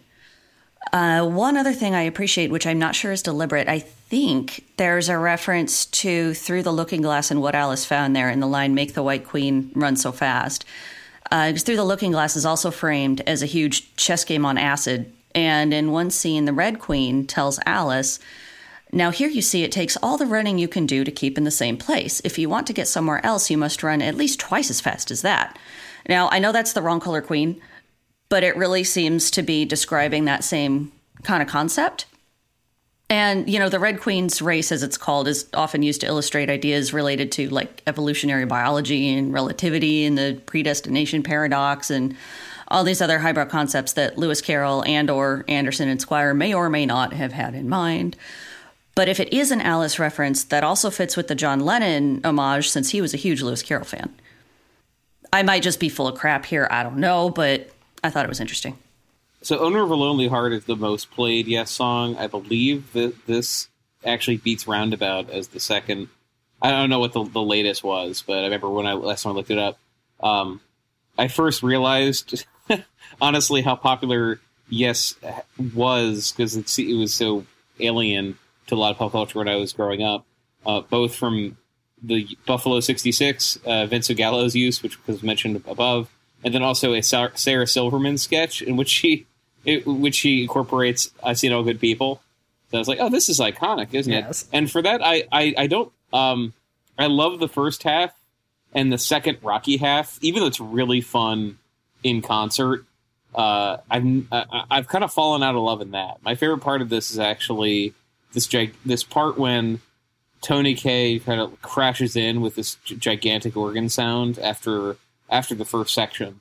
Just the interplay. I really never get tired of the interplay between Steve Howe's kind of pastoral side and gigantic organ noises and block chords. And the part when it gets kind of the boppy, repetitive of it's like catchy and good, but it doesn't move me as much as the first part. And so it's kind of sacrilege. Like I will make the case for Yes's like 90th most popular song over this one. But it's like it's good, but it didn't like woo me as much as other stuff on this record did. But I think this is another good example of why, like, Wakeman's a better player, but like Kay is, I think, who should be playing on this track. Correct. Because like Wakeman would definitely be like showing off more, whereas he'd be redundant. Whereas Kay, like I say, like Bruford's an amazing drummer, but also can show restraint. Rick Wakeman is not particularly well known for his restraint. Nope. I don't think he could have sat here and just played like block chords. I think he would have been going bonkers on the keyboards in some way. He played it normally in concerts because it was already written and that's how it was. But I am glad Tony Kaye was here to lay down the foundation, like in this simple way, because it benefits the song. And I found an interesting cover of this song. I'm going to play it right now. Take a straighter, stronger course to the corner of your life. Make the White Queen run so fast. And by interesting, I mean who the artist is. I feel like I should know. It sounds familiar. So that was Robert Downey Jr. What? Oh. Yep. He recorded this in 2004, just shortly after, I guess they were still like kind of during the wilderness years for him after the Singing Detective movie and still well before Iron Man. But yeah, he released an album and it had a cover of Your Move on it. That is a bad cover.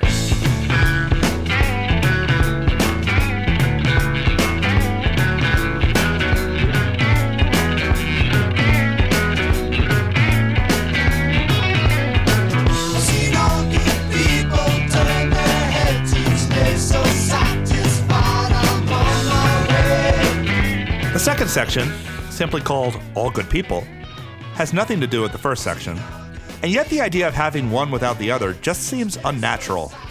And incidentally, I have heard performances where they paired Your Move with something else, and it sounds interesting but very weird.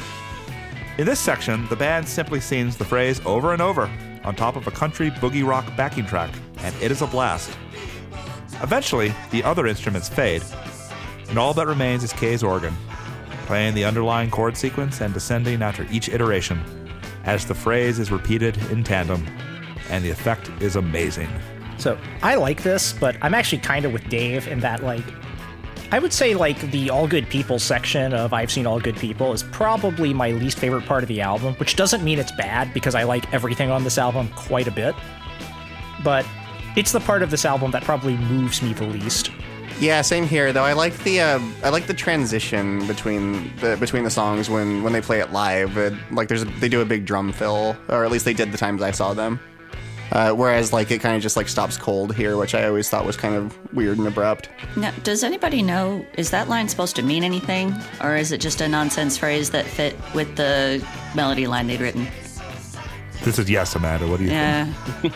I took it as them making fun of John Lennon, but then like I think I was just thinking in terms of like how Todd Rundgren made fun of John Lennon, and forgot that most people loved John Lennon in the early 70s.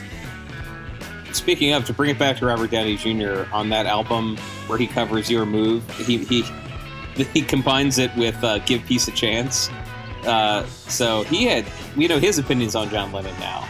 And he definitely was like, I should take these lyrics literally and apply them to all other songs that are about peace. I'm not sure if Yes meant it that way. Don't buy this album, by the way. The Robert Downey Jr. album's not very good. You don't say. I'm shocked. I went through a phase of like looking for not collecting and filling my shelf with, but like looking for celebrity albums because they're all pretty bad. Scarlett Johansson has an album of Tom Waits covers. Yes. Produced by the guy from TV on the Radio, and it is basically unlistenable, but like unlistenable in a fun way. Well, Tom Waits is already unlistenable. Yeah, well, we can debate that, but yeah, I kind of spoiled my thoughts on this section of the song. It's like fun and rocky, but it's just after so much majesty on the rest of the album, I never liked this part quite as much. Well, let's go to the next song then. So let's go to track 4 on Drama. This is Into the Lens. Now, what is he again? We'll find out. Again and again.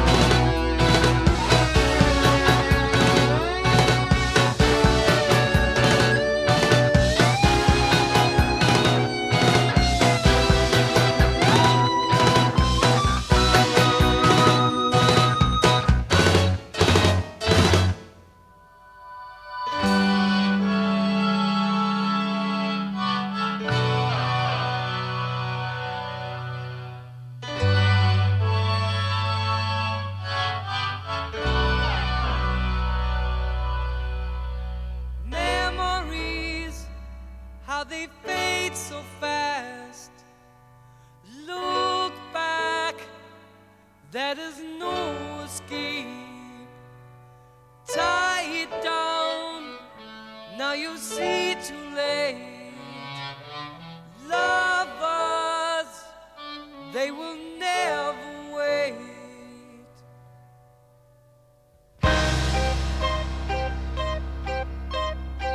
I am a camera. Oh, There you yeah, go. I remember now. I am a camera. I originally hated this song because I couldn't get beyond the incessant I am a camera chorus, which I considered a low point of the band's career. Nowadays, though, I'm inclined to consider it fascinating and possibly the most underrated song they ever did. It's less a coherent song and more an interesting jumble of recurring ideas, mixed and matched in unpredictable ways. But what an interesting jumble of recurring ideas. The song is a Buggles song at heart, yet in this version, it's the contributions from the legacy members of the band that I find most intriguing. Squire and White often lock on with downs to create passages based on peculiar rhythms and harmonies more than on melody, but ultimately I consider Howe the real star of the track. This is a showcase of the full span of his abilities on non-acoustic guitar.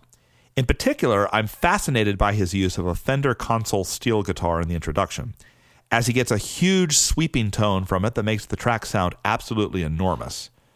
As for the Sun parts, I enjoy all of them, and I once again find it interesting how they can take basic elements and present them in such different settings of mood and intensity. My favorite part of the song, which I want to single out, is also its proggiest. And it's one of the main reasons I think that people who dismiss the album because, ew, the Buggles, are out of their minds. Ew. Well, that and the Buggles being awesome. Yeah.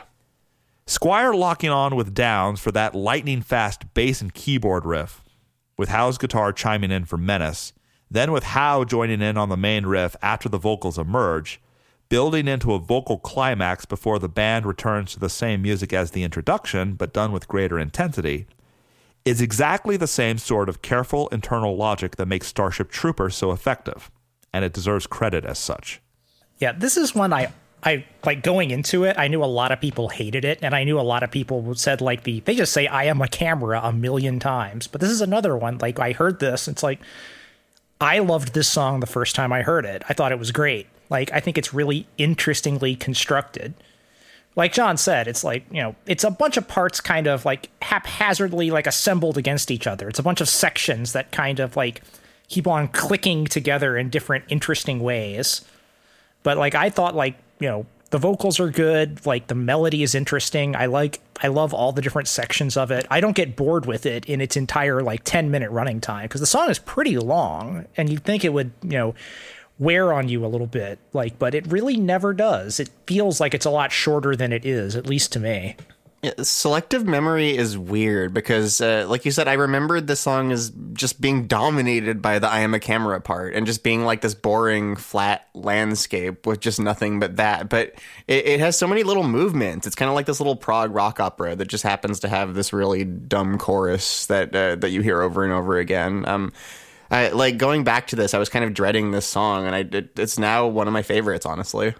Yeah, I think that I Am a Camera part sticks with me, honestly, just because the Buggles like plagiarized their own material on the album. They just have a song called I Am a Camera. That's going to be that we're going to have a link to that somewhere in the liner notes. Oh yeah, which or the show notes, excuse me. But actually, we can call them the liner note. The strength of this song reminds me like of just how much I like it, because there's not a lot to that song except for that repetition, and this it's this nice little nougat center of something much richer.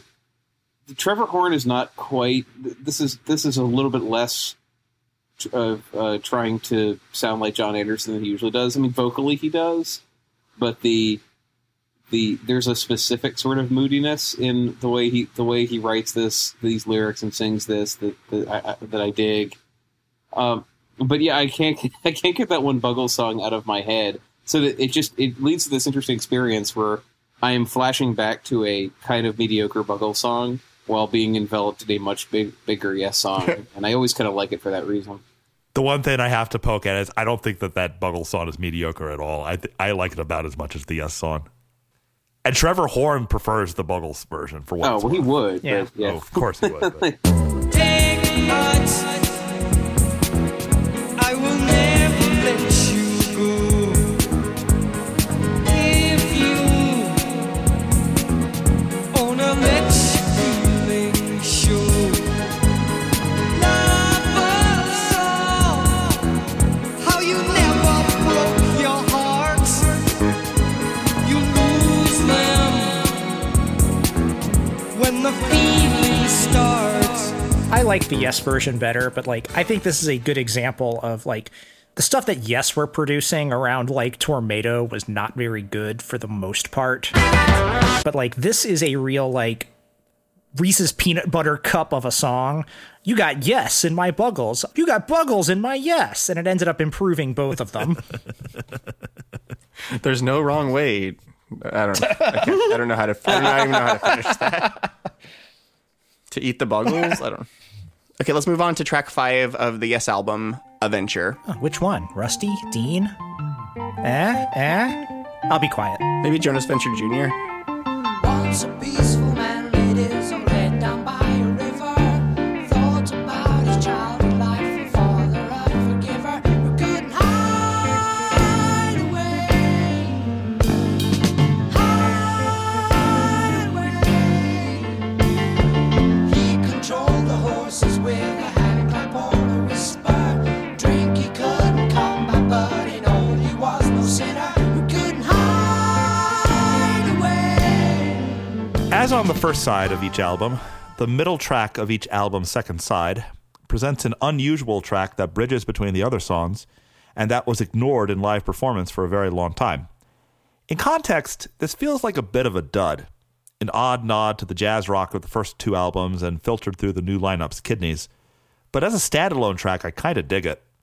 It has a bit of a music hall feel to it, which Yes had never tried before and would never try again.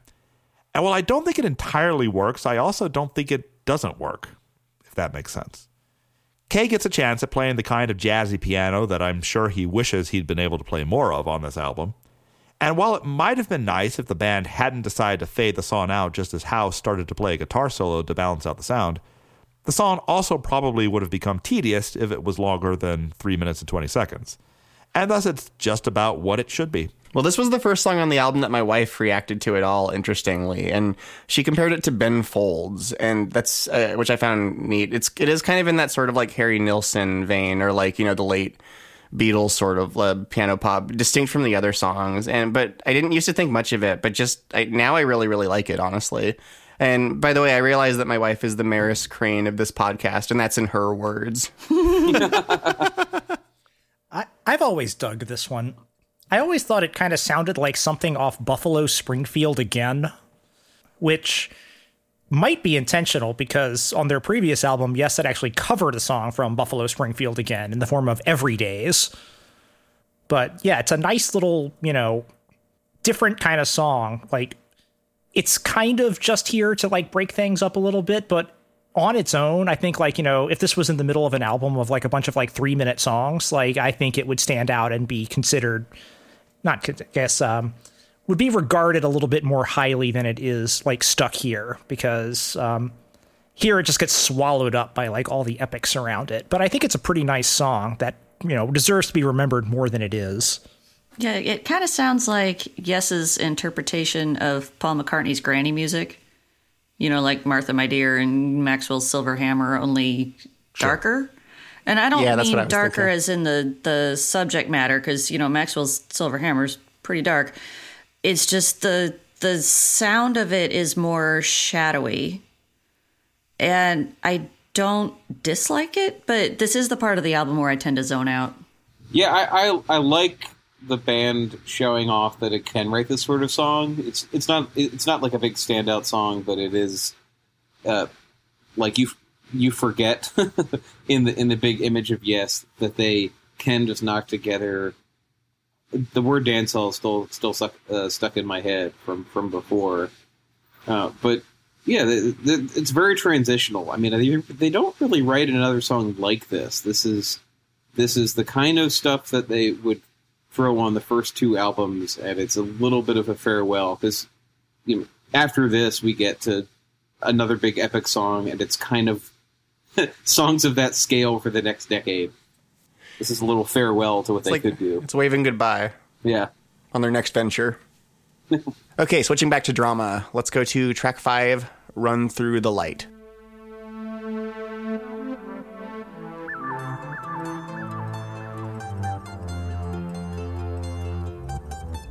I ask my love to give me shelter.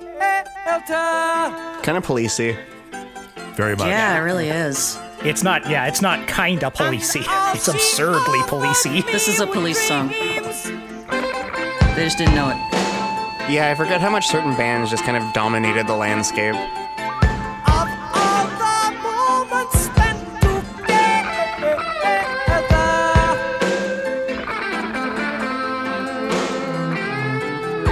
that move like never-ending streams.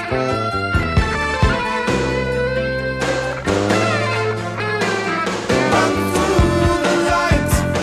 Now everything is alright. Run through the light of day.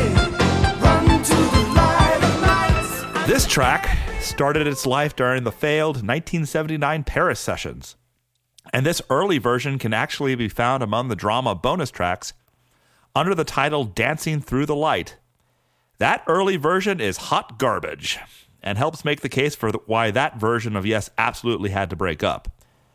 But the drama lineup found a way to take the same core musical material and make it interesting.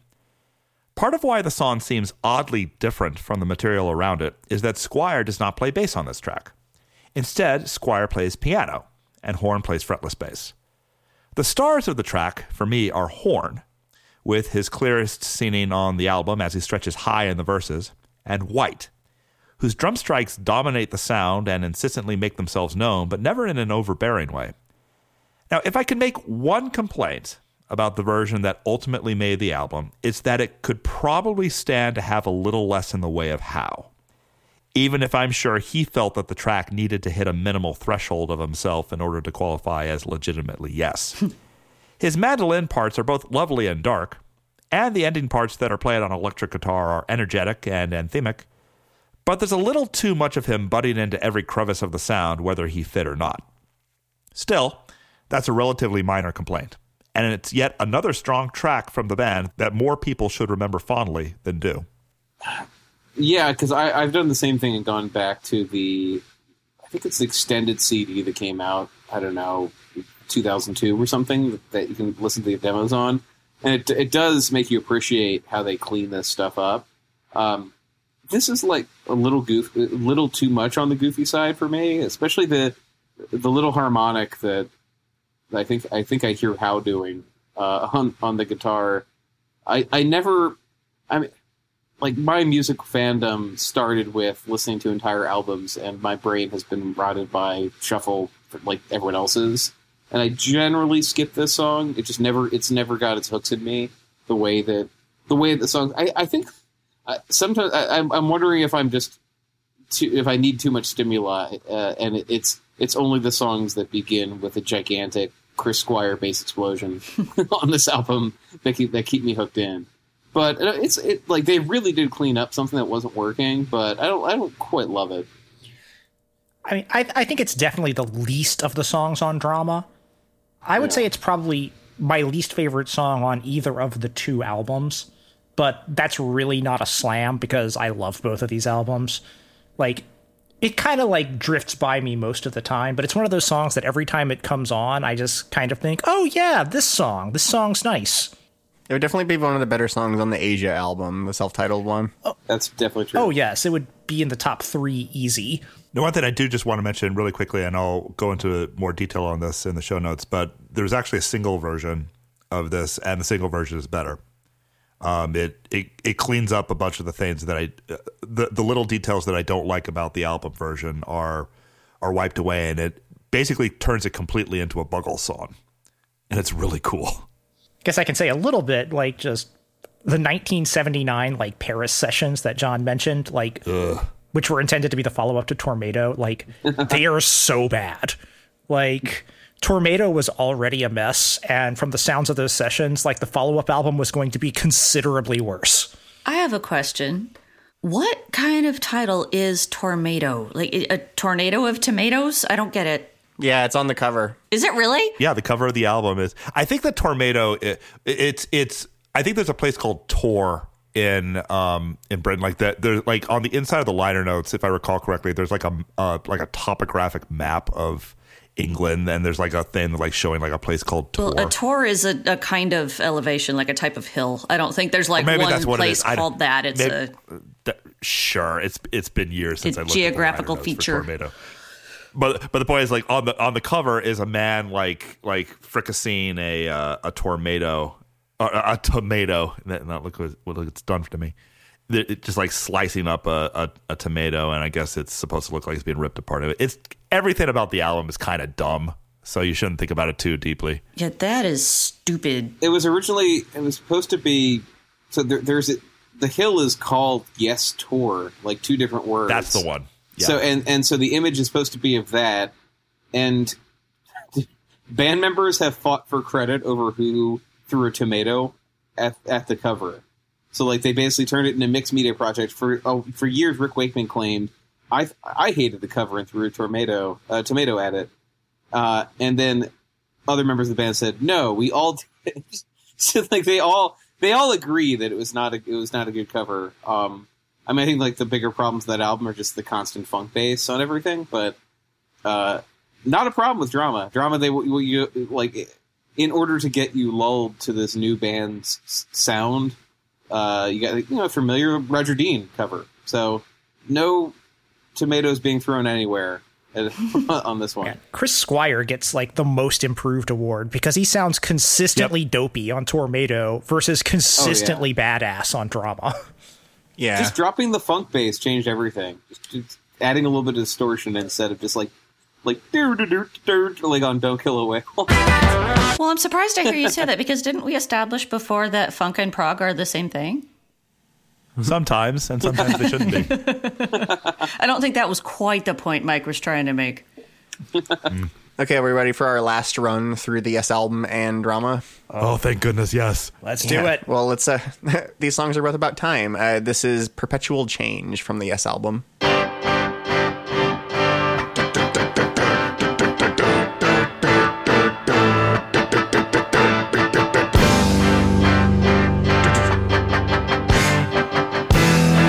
I keep trying to predict what Bill Bruford's going to do, and it's a fool's errand.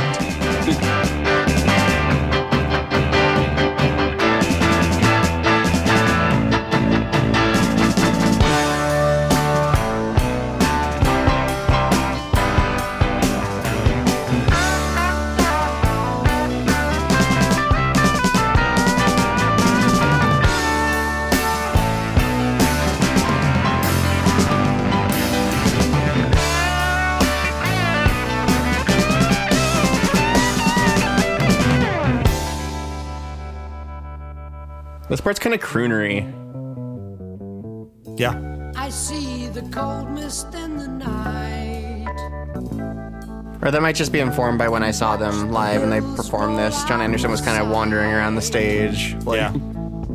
I watch in every single way. Well, by that point, his image was kind of like your uncle singing at a wedding. I loved it. Every day. The closing track for each album is an up-tempo number with an instantly grabbing introduction, memorable vocal parts, some of the most iconic instrumental work of their respective albums, and a breathtaking final stretch that makes for an ideal capstone. The stars of the introduction here are Kay, with his giant organ sound, and Bruford, whose tight rhythms locked into Squire's bass make for an effective rhythmic foil, before Howe enters and establishes another of the song's main themes. The vocals initially appear in the form of a quiet jazz pop ballad, not unlike something from the band's first album, and as they return through the course of the song, they do so with ever-increasing intensity and grandeur, until it feels like they're delivering one of the most important messages in the world, even though they're as cryptic as ever. In terms of instrumental parts, the midsection is one that could intrigue even a prog skeptic. Around the 4:15 mark, the band becomes quiet in support of a jazzy solo from Howe, then gradually gains in intensity until around 5:10, when the band begins playing an ostinato in unison that's simultaneously memorable and completely bonkers.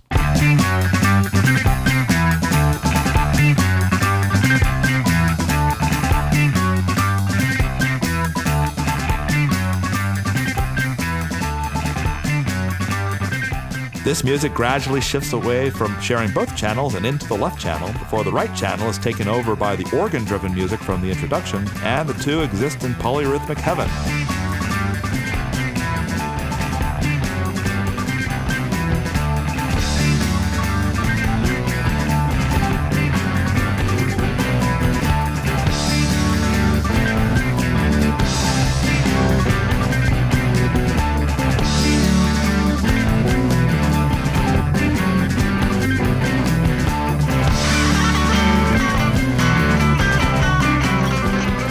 Howe's guitar then enters and clashes with both in a way that sounds lovely rather than clamorous, and this ends with the entrance of a synth that signals that it's time to return to the sun parts.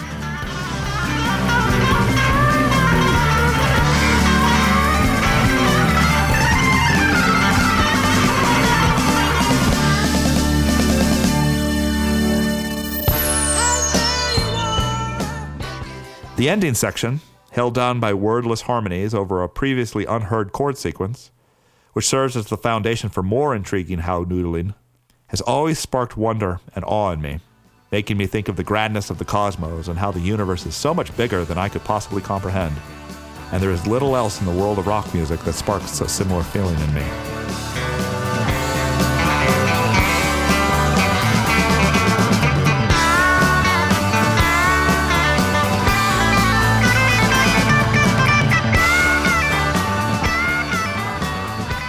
You don't hear very many prog waltzes, so, that's fun. I'm not anywhere near as moved by this song as John is, but it's interesting, and that's about all I have to say. I don't, love it to the extent of John either, because it sounds like John, really loves this. I like it more than Yours Is No Disgrace. I do not. I know. I do think it's very good, though. Yes, at this period, really couldn't do much wrong. Every part of it's interesting. Every part of it's, got something going for it. There's great musicianship. It never stays in one place too long. I don't want to say it's just a standard great Yes song, but that's kind of how I feel about it. It's Yes, they're firing on all cylinders. They're doing what they do, and they're great. I've always loved this, the opening theme that they keep repeating through this. Especially the plunking Chris Squire downbeat. I've always instantly loved that when I first heard it, when I first listened to the album. I remember I had one friend when I was growing up who was equally interested, at least just in this era of Yes.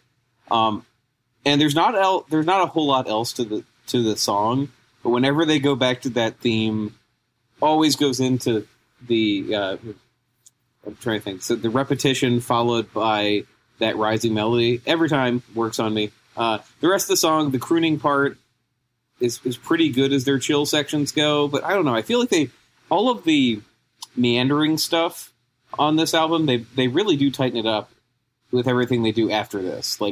Once you get to Fragile and Close to the Edge, there's not as much of a sense of where did this section come from when the songs slow down. This is the last time, I think, where the slowness doesn't really go anywhere. But I love that central melody, that central theme is one of my favorite things in their whole catalog. I like the part toward the end where the band sort of becomes just one single unit and plays this really twisty melody, or at least I like it until the entire thing pans into the left channel. Well, they keep doing it. Yeah, yeah, I was actually, I noted that down too, because I was wondering if this was ever mixed in quadraphonic. Because that bit around 5.5 minutes in, it sounds like it's trying to circle all the way around my head, but it ends up just parked in my left ear, and it makes the whole section sound really off balance. I don't like it. No, it's fair. I'm curious as to how this would sound, because there's a guy, Steven Wilson, that for our listeners, he's the guy from Porcupine Tree, but he's largely known these days for being a dude who remixes lots of prog rock albums. And he did remixes of some of the early Yes albums, including the Yes album, which I have not heard. I only have like the version of the Yes album that doesn't have the bonus tracks is what I have. So a pretty old version. And I'd be curious to hear like the Steven Wilson version, because he's generally excellent at doing that kind of mixing work. But unfortunately, I have not heard it. Yeah, I haven't either. I've stuck with my 2003, 2004 remasters for a while. I think that'll probably get around to the Steve Wilson ones, but not yet. I like his remix of XTC's Non-Such a lot. I've only listened to it once there. I've listened to all his XTC remixes. They're all good. I think it's probably the remix that I've been listening to. Whatever it is that's on Spotify has a whole bunch of bonus tracks after it. So was it Wilson that went extra wild with the panning earlier that I was talking about then? Probably not. I'm guessing the version on Spotify, and we can verify this and we'll put it in the show notes, it's probably like the 2004 CD edition, because Wilson is usually very tasteful with stuff like that. Okay. Okay, everyone. Time flies when you're having fun. Or as the Romans would say, tempus fugit. Hell yeah.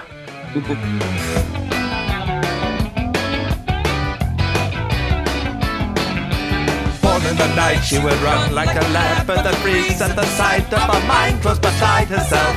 And the nearer I came, how the country would change. She was using the landscape to hide herself. More in the mind than the body, that's feeling a sense at the end of a circular line that is drawn at an angle. I see when I'm with you to navigate wonders and finally answer to yes.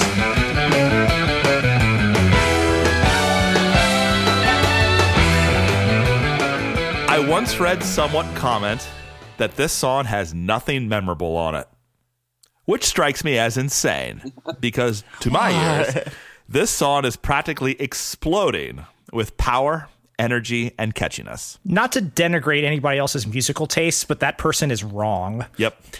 This song is one of the best arguments I can think of for the idea that the lines between prog rock and quote-unquote regular rock are far more blurred than many would claim. This ambiguity starts immediately, with an introduction initially centered around angry guitar and organ chords in unison as other keyboards enter to help rev it up, before shifting to a passage built around an amazing bass line that's not quite prog rock, not quite hard rock, before giving way to a song that's based around a tweaked ska pattern. Everything about the song works, even the way that the lyrical point of the song is to make the case to the listener in the most forceful possible way that this version of the band is still Yes. The final minute 20 or so is especially breathtaking, with the song's energy kicked up another 30% on top of the fireball it had already been to that point, and I'm always left wanting to hear it again when it's finished. Yeah, I love this song. I rediscovered it, I think, when I saw Yes, when I was researching the book and saw them kind of play, but they were doing what I think is now their standard of playing through entire albums, but they played through 2 classic albums and then said, also, we're going to play Tempus Fugit. I didn't know. I forgot the song entirely and then remembered it. And every part of this is amazing. And this is, with the exception of some of the early Peter Banks stuff, like the really clangy Beyond and Before, this is probably the hardest Yes rock in the traditional sense, in the sense experience that makes you want to headbang. Even when they get a little bit more direct with the next couple albums in the 80s, they don't like kick this much ass. So it's just every part of this song, it never stops. Even the slowdown, the very Bugglesy part of this is the Trevor Horn and Jeff Downes harmonizing with each other. Downes finds like a setting on the Fairlight that sounds like a human voice going, yes! And Trevor Horn also sings, yes! And even that is like, that can't slow down this momentum. This song rules, and I actually have found I can play this to people who think they hate Yes. I tell them the Buggles story, they're a little confused. But like every time, like they just keep coming back to this locomotive of Chris Squire's bass line and when he drops the tempo and he's kind of trading licks with Jeff Downes. It's amazing. Like I don't know why it's a nice way to end the album because it makes me sad they didn't experiment a little bit more with this until I guess they re-recorded one of the songs from this session 30 years later with a different band. But like that's a little bit too much to get into right now. So like I don't want to compare this to, like, you know, some of the big epic Yes songs. Like, it's hard to compare this to something like Close to the Edge or The Gates of Delirium. But in terms of, like, song, like, normal song length Yes, this is probably my favorite Yes song. It's just so insanely hard rocking. Like, it's got one of my favorite bass lines ever. I love kind of like the new wave ska, like, guitar line that comes over it. The thing's just got like an absolutely amazing, like, pounding energy to it. Like, I can't imagine, like, not liking this, because to me it's just so obviously badass. Like, John and Dave summed up what makes it great really well. But yeah, like, this song is just super spectacular. And it's a shame that it kind of languished in obscurity for a long time, because this album was kind of forgotten for a long time. And when John Anderson came back to the band, he basically wouldn't perform anything from the drama years because he didn't want to perform anything from when he wasn't there. I think Chris Squire would do, like, bass solos that incorporated the line from Tempus Fugit in it, but the band basically never played it live until, like, Anderson was out of the band. So I'm hoping that it starts getting a little bit more due, because, like, for my money, this is as good as it gets right here. I don't like this song. Wow! Sizzling hot takes here. Yeah. So you sent me that comment. I actually didn't, but I'm kind of inclined to agree with that guy. This is one of those things where, well, to begin with, this is just not what I'm looking for from Yes. So there's a little bit of, you know, dissonance already. But when it's not actually playing, I can't remember a damn thing about it. I have no idea how it goes, except for something about Answer to Yes. And while it is playing, it always feels to me like they're just trying too hard. And it doesn't work for me. Wow. As always, I respect your opinion, Amanda, but I'm gonna turn in the other direction. I figured you would. Again for mine.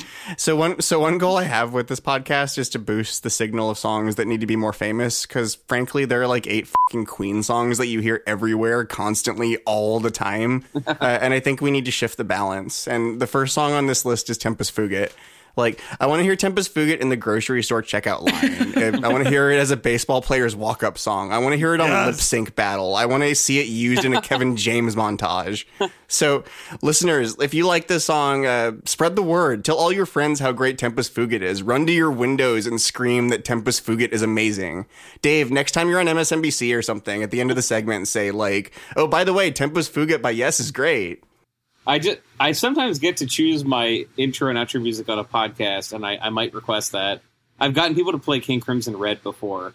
Now that I can get behind. Yeah, but like, this is the next level, and it is one of those where you are surprised to learn. Everyone now is disagreeing fiercely with Amanda. It's fine to have another opinion, but like, this is one of those you're surprised to learn is not like in the rotation with other like cool guitar songs from this, because this is kind of a weird period when new wave has taken over and there's not really heavy guitar rock until like new wave of British heavy metal about a year later. So this is like such an orphaned song, and it fits in so nicely with like the big kick-ass stuff around this period. Yeah, and I don't think it's going to be universally beloved or anything. I just want more people to hear it, because I think that like if ELO can become hip, then this song can too, because their songs are just as dorky as this one. That's what you need. You need a montage in the next Guardians of the Galaxy movie where, I don't know, there's a heist or battle or something. There's slow. You need that. We need to like get this in front of James Gunn now that he's back.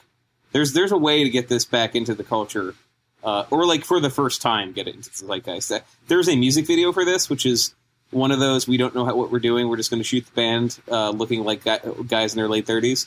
But like, it clearly was never a hit, and I feel like that's unjust. This would have worked so well in Baby Driver. Oh man, yeah. Yeah, if you guys are successful and this does end up re-entering pop culture, like, I won't be mad about it, but I also won't care. Well, we'll make sure it doesn't get to Canada. If you could see all the roads I have traveled towards some unusable lost equilibrium. Run like an athlete, die like a deadbeat. Speed, we can answer to all of your answers to yes. In the North sky, time flies past to the morning, the call of the dawn, and meant nothing to us. You were keeping your best situation and answer to yes.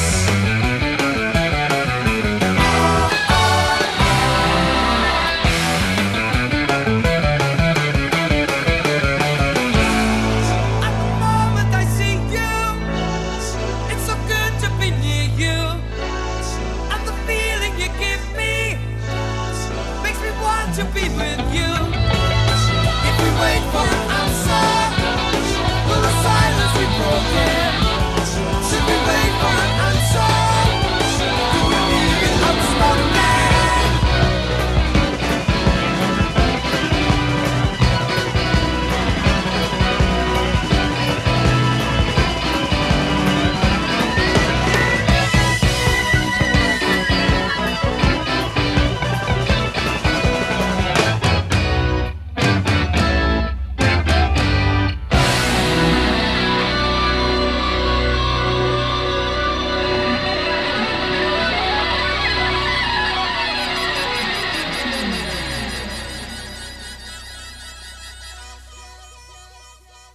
Okay, that brings us to the end of those 2 albums. That was a crazy experiment.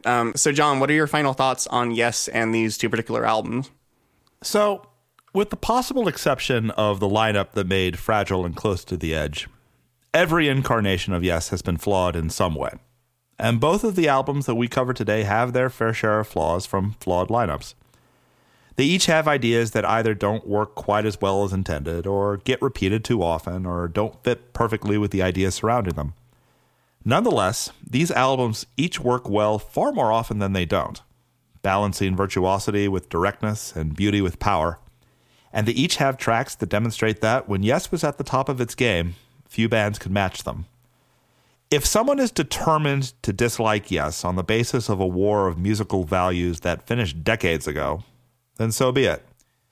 But I remain convinced that if a person is introduced to the band without preconceptions of whether or not they're supposed to like them, then they will come away enjoying at least some of their material more often than not.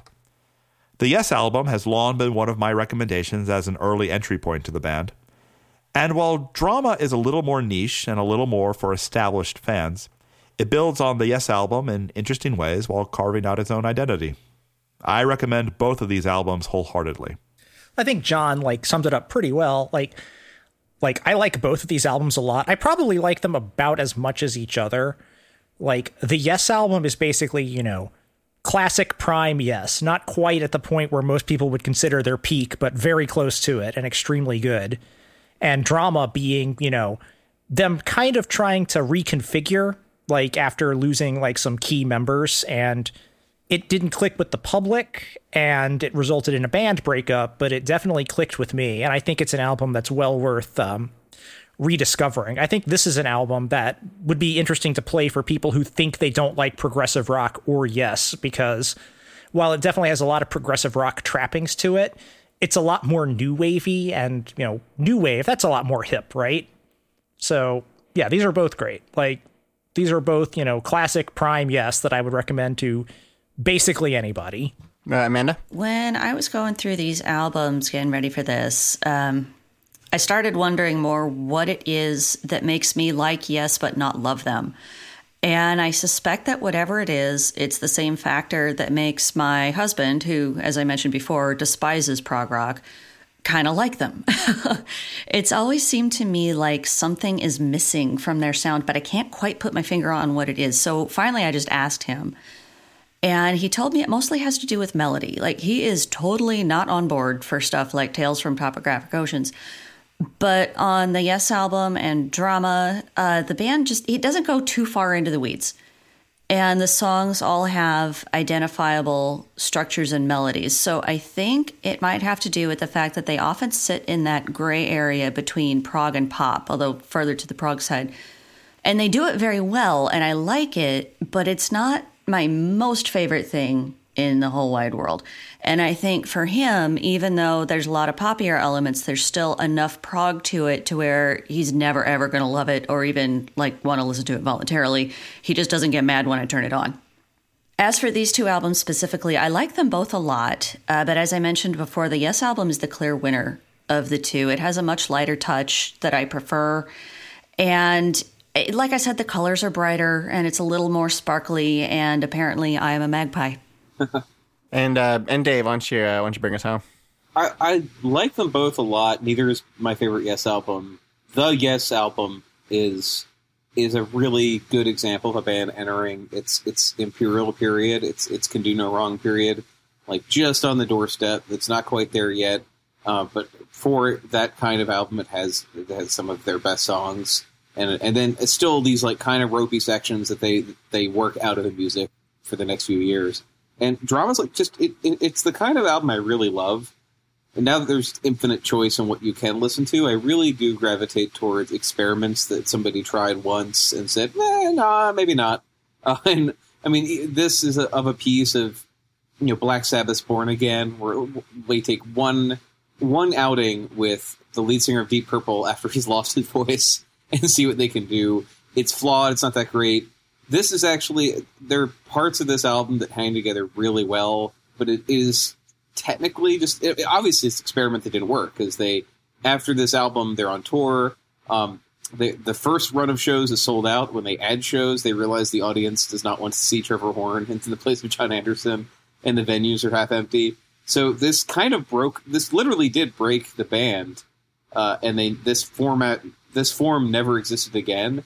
Before that, had they done 3 or 4, Van Hagar style albums with Trevor Horn, I might feel differently. But as this little experiment with all these flaws, it really does have a place for me outsized of how good the whole album is. And it has 2 songs that I just love and listen to in rotation with all the big Yes classics. Frankly, when you love a band for a while, you have your favorite songs, but when I hear Roundabout, it doesn't have the same power.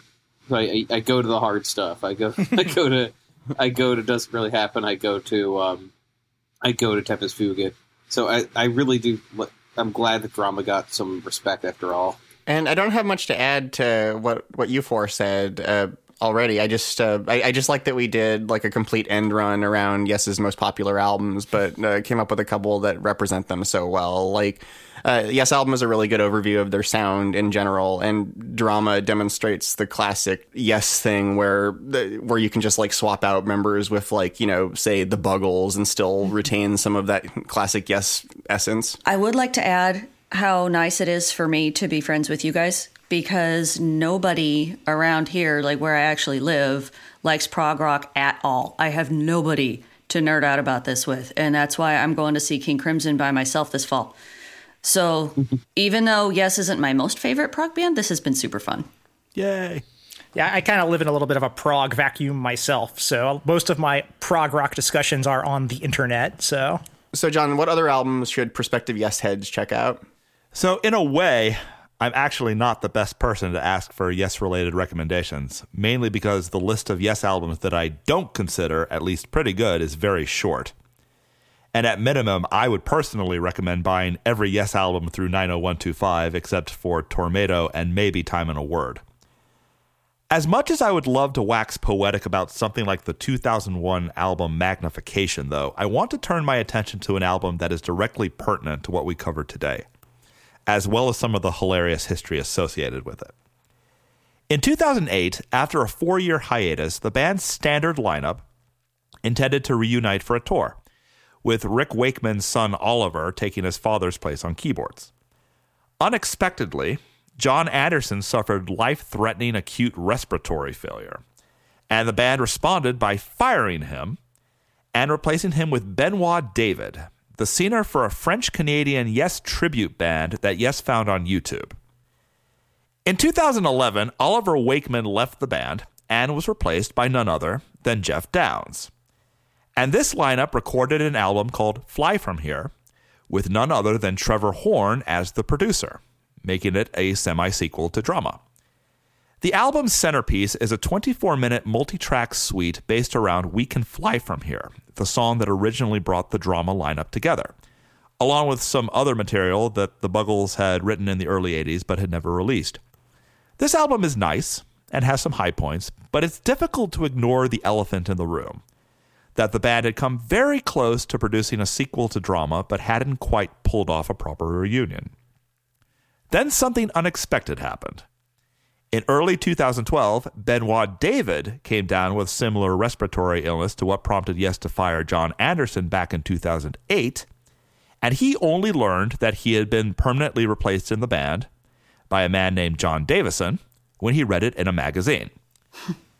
In 2015, Chris Squire died, and this sense of the band's mortality may have been what prompted Alan White to ask Trevor Horn if he would ever consider recording new vocals for the 2011 Fly From Here album. Horn decided that he may as well, since he had written much of the material for it in the first place.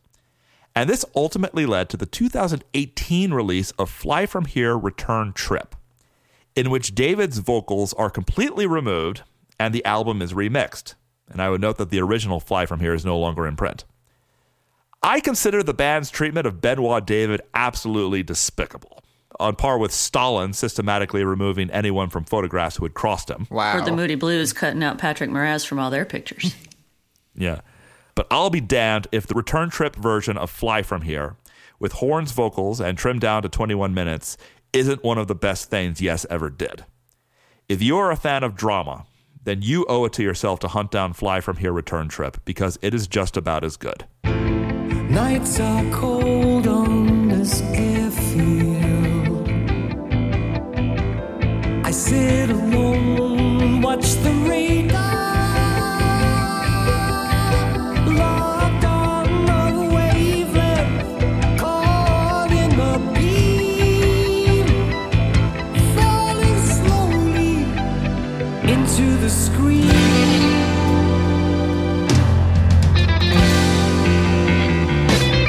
Every day that you waste is one more that you've lost. Dave, what are your favorite Yes albums? Oh, I'm pretty generic. I've learned to love Tales of Topographic Oceans, but like, Woo!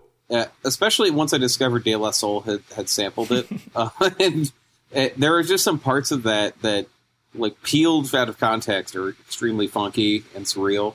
But it's Going for the One is the one that I like. What still surprises me the most, because I've heard it. I really have never had as much fun with an album intro as the first few bars of that. Where Yes, all of a sudden become a country rock band. Like you imagine the animatronic versions of them playing the Disney World, and then they turn to Yes again. So I like Going for the One, and then I cannot deny Close to the Edge. But over time, I've kind of assembled songs from each era that I really love, and I've even discovered things about Talk that I like. But I cut it off with Magnification, maybe even halfway through Magnification. I have not been a fan. I've seen a Yes only in the John Davison era, and good for them for finding somebody who looks and sounds 90% like John Anderson. But the Yes of old, I think, kind of petered out in 2002. But Close to the Edge still is perfect. Going to the One is weird and experimental and perfect when it works. And those are probably my favorites. Amanda? I'm pretty predictable. I like Fragile the best. And John recently reminded me that Relayer rules pretty hard too, so try those. Yeah, I'll jump off that. I second Relayer, which is probably my favorite, or at least it's equal to Close to the Edge. It features the Gates of Delirium. Very cool. I wouldn't say I read War and Peace so much as I looked at the pages in order, but it seems like Yes did a pretty good job. I love that song.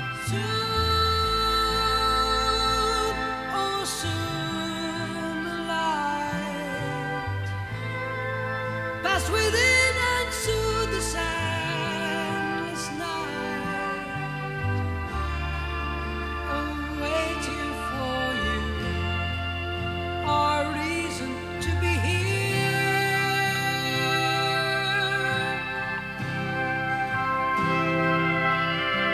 Soon, oh soon. Yep, I would second that or third that. Like, Relayer and Close to the Edge are, for my money, the two best Yes albums. You can't go wrong with either of them. Close to the Edge is probably a little bit more accessible. Relayer's a little bit more free jazzy, though it's still like it's not like you're listening to John Coltrane's Ascension or anything. It's not like that kind of free jazzy, but yeah, both of those are, like, for me, like, the essential, you have to hear these Yes albums. And then, Fragile is the one with Roundabout on it. It's real great. Going for the One, real great. They have some other good albums, but those are the ones I would consider, like, the essentials. Okay, are we done? I think we're done. Wow. Yeah. That was quite a journey. Thanks for joining us, Dave. No, I was serious. It sounded like banter before, but it's like so nice to not focus on. My day began with, like, Elizabeth Warren came to the office. We talked to her, and it ended with, like, this 2-hour Trump super PAC presentation. I was sitting next to Sean Spicer, who knows that I've argued with him on Twitter and stuff. But I was like, oh, what a weird life I live. And I came back to this, and I felt much better. What's Liz Warren's favorite song on Drama? I didn't even ask. Although I will say Warren is the only I cover all these people, and she has by far the best campaign playlist. She comes on stage to 9 to 5. That's great. Which is, like, musically and lyrically perfect, especially because, like, the lyrics are all about a woman who's not appreciated for everything all the ideas she's come up with. So it's run through the light because she's running. Oh, we forgot that joke. Oh my god.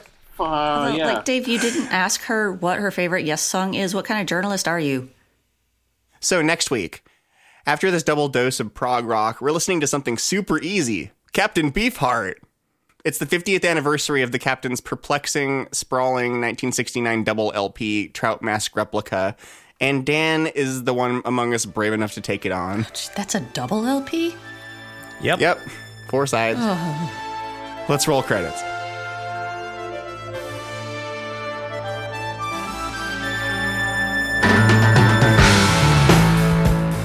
Thank you for listening to Discord and Rhyme. You can buy or stream the Yes album, Drama, and other albums by Yes at your local Sam Goody, or just the usual places such as Spotify, iTunes, YouTube, and Amazon. And we made you a Spotify playlist that you can find on our website, discordpod.com. Follow Discord and Rhyme on Twitter at DiscordPod for news and updates. Follow John at Tarkus1980. Follow me at Zonetrope. Follow Amanda at Magnetic Ink 67. Follow Phil at PA Maddox, and you are probably already following Dave at Dave Weigel, but that's his handle just in case. Visit John's nearly 2-decade-old music review archive at johnmcpheronmusicreviews.org, and as always, I need to warn you, he rates albums in hexadecimal. Yep. Editing is by me, and special thanks to Mike DeFabio, the other leading brand, for his production skills, without which we are nothing. Especially because we plopped 2 albums on his plate this time. Wow, Mike, I'm sorry. Yours is no disgrace. See you next album, and be ever wonderful.